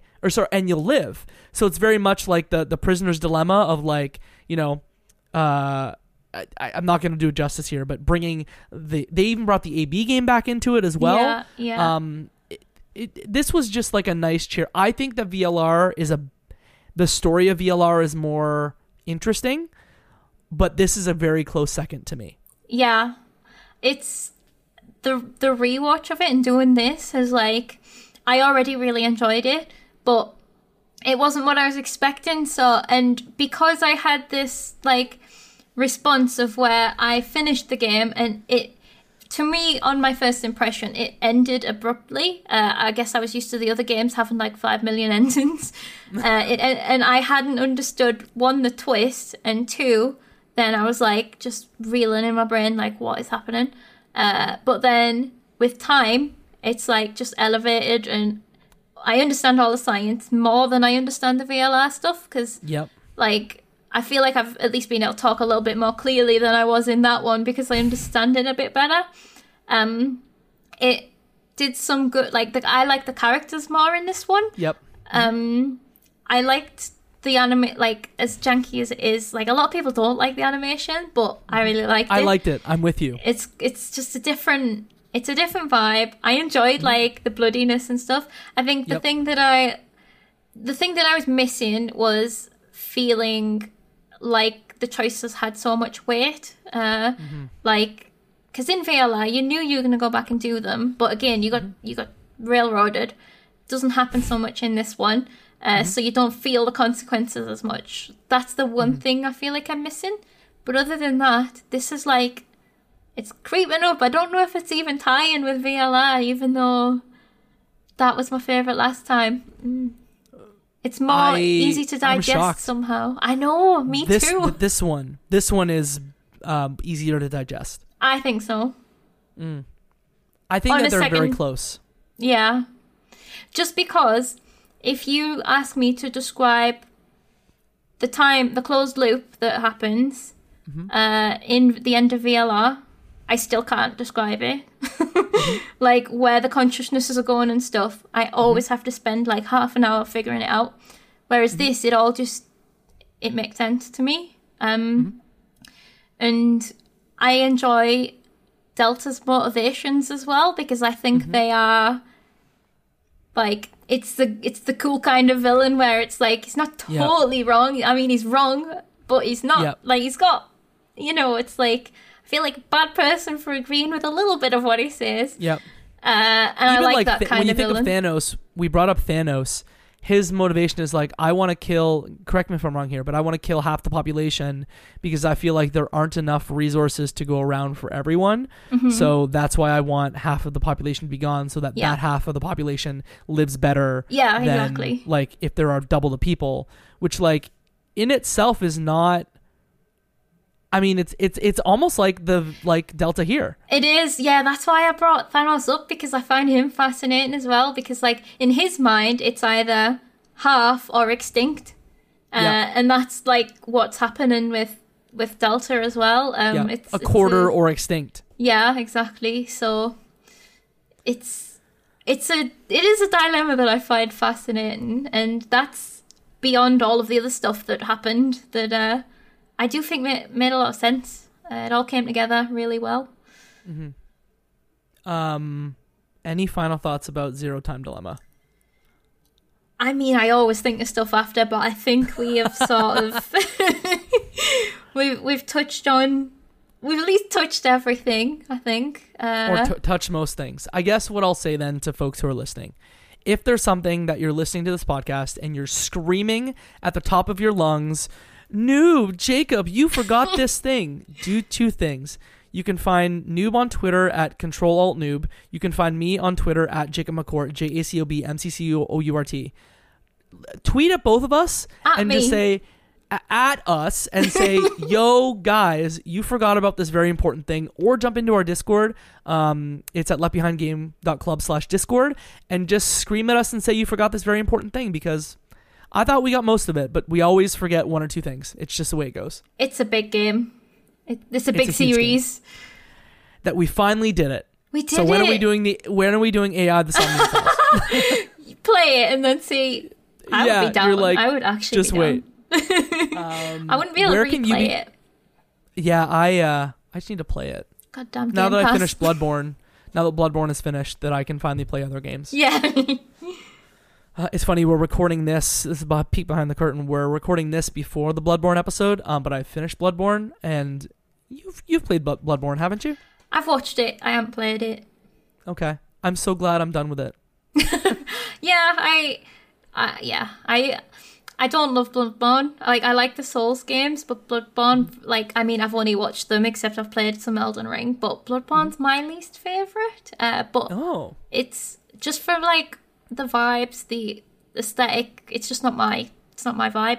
But I like the medieval stuff more. But I'm very looking forward to listening to the next episode as well, because I did enjoy hearing about your adventures and how it was going. We're recording it in 2 days from now, and I don't know how much I'm going to go off on it. We'll see. Here's I'll give you a sneak peek. I enjoyed it. Mm-hmm. I'm glad I beat it. I never want to play a Bloodborne, Soulsborne, Souls game again. The thing is, now that you've done it, no one can say you haven't, you know? Yeah. I did it. You did I it. didn't like it. There you go. Exactly, it's not, no one can say you didn't try. Thank you. This is why I bring you back on the pod, just so you can pump my ego. If folks want to find you on the internet and find your wonderful work, where are the places that they can do that? You can find me on Twitch at ControlNoob0, on YouTube, ControlNoob, I have a blog website, www.controlaltnoob.com or co.uk, or I don't actually know what it is, something like that. And Twitter, It's com. It's com.com. And yeah, Twitter, same name. I think that's everywhere. You said some of the things that you're playing through now. What are some of the things that you're planning to play through soon? That's a good question. We have next after Darkside Detective, we're playing Gabriel Knight 2, which I've never played one, but it's FMV adventure, old school. Apparently it's good. And then we have to play. I don't have a schedule, but we have to play Papers, Please. Yeah, I've been dipping in the Darkest Dungeon. Don't know how much I'm bringing that back.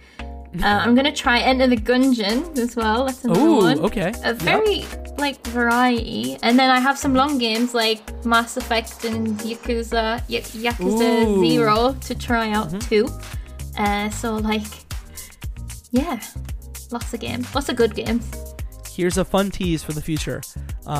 We may be playing Yakuza 0 soon, so stay tuned. I better hurry then.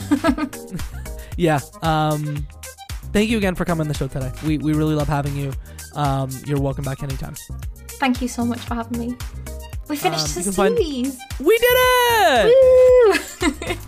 You can find all things Left Behind Game Club at leftbehindgame.club, on Twitter at Left Behind Club, and on Instagram at Left Behind Game Club. If you like the show, do us a favor, send it to a friend, because that's how people hear about podcasts, and give it a 5-star review on your podcast platform of choice.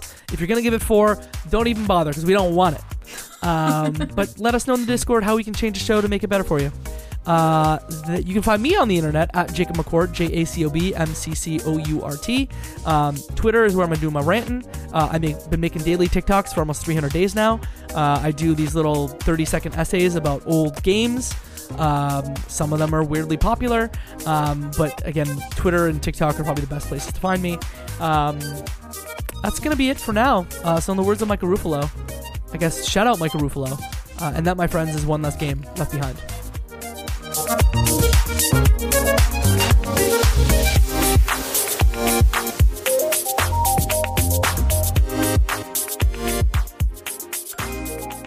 Hey, I'm Jacob McCourt. I'm Katie Lesbrance. And I'm Travis Colnut. We are hosting a brand new podcast called Cutscenes. There are tons of video game podcasts and tons of TV film podcasts, but we're going to bring you the intersection of both and talk about video game, movies, and TV. I know what you're thinking.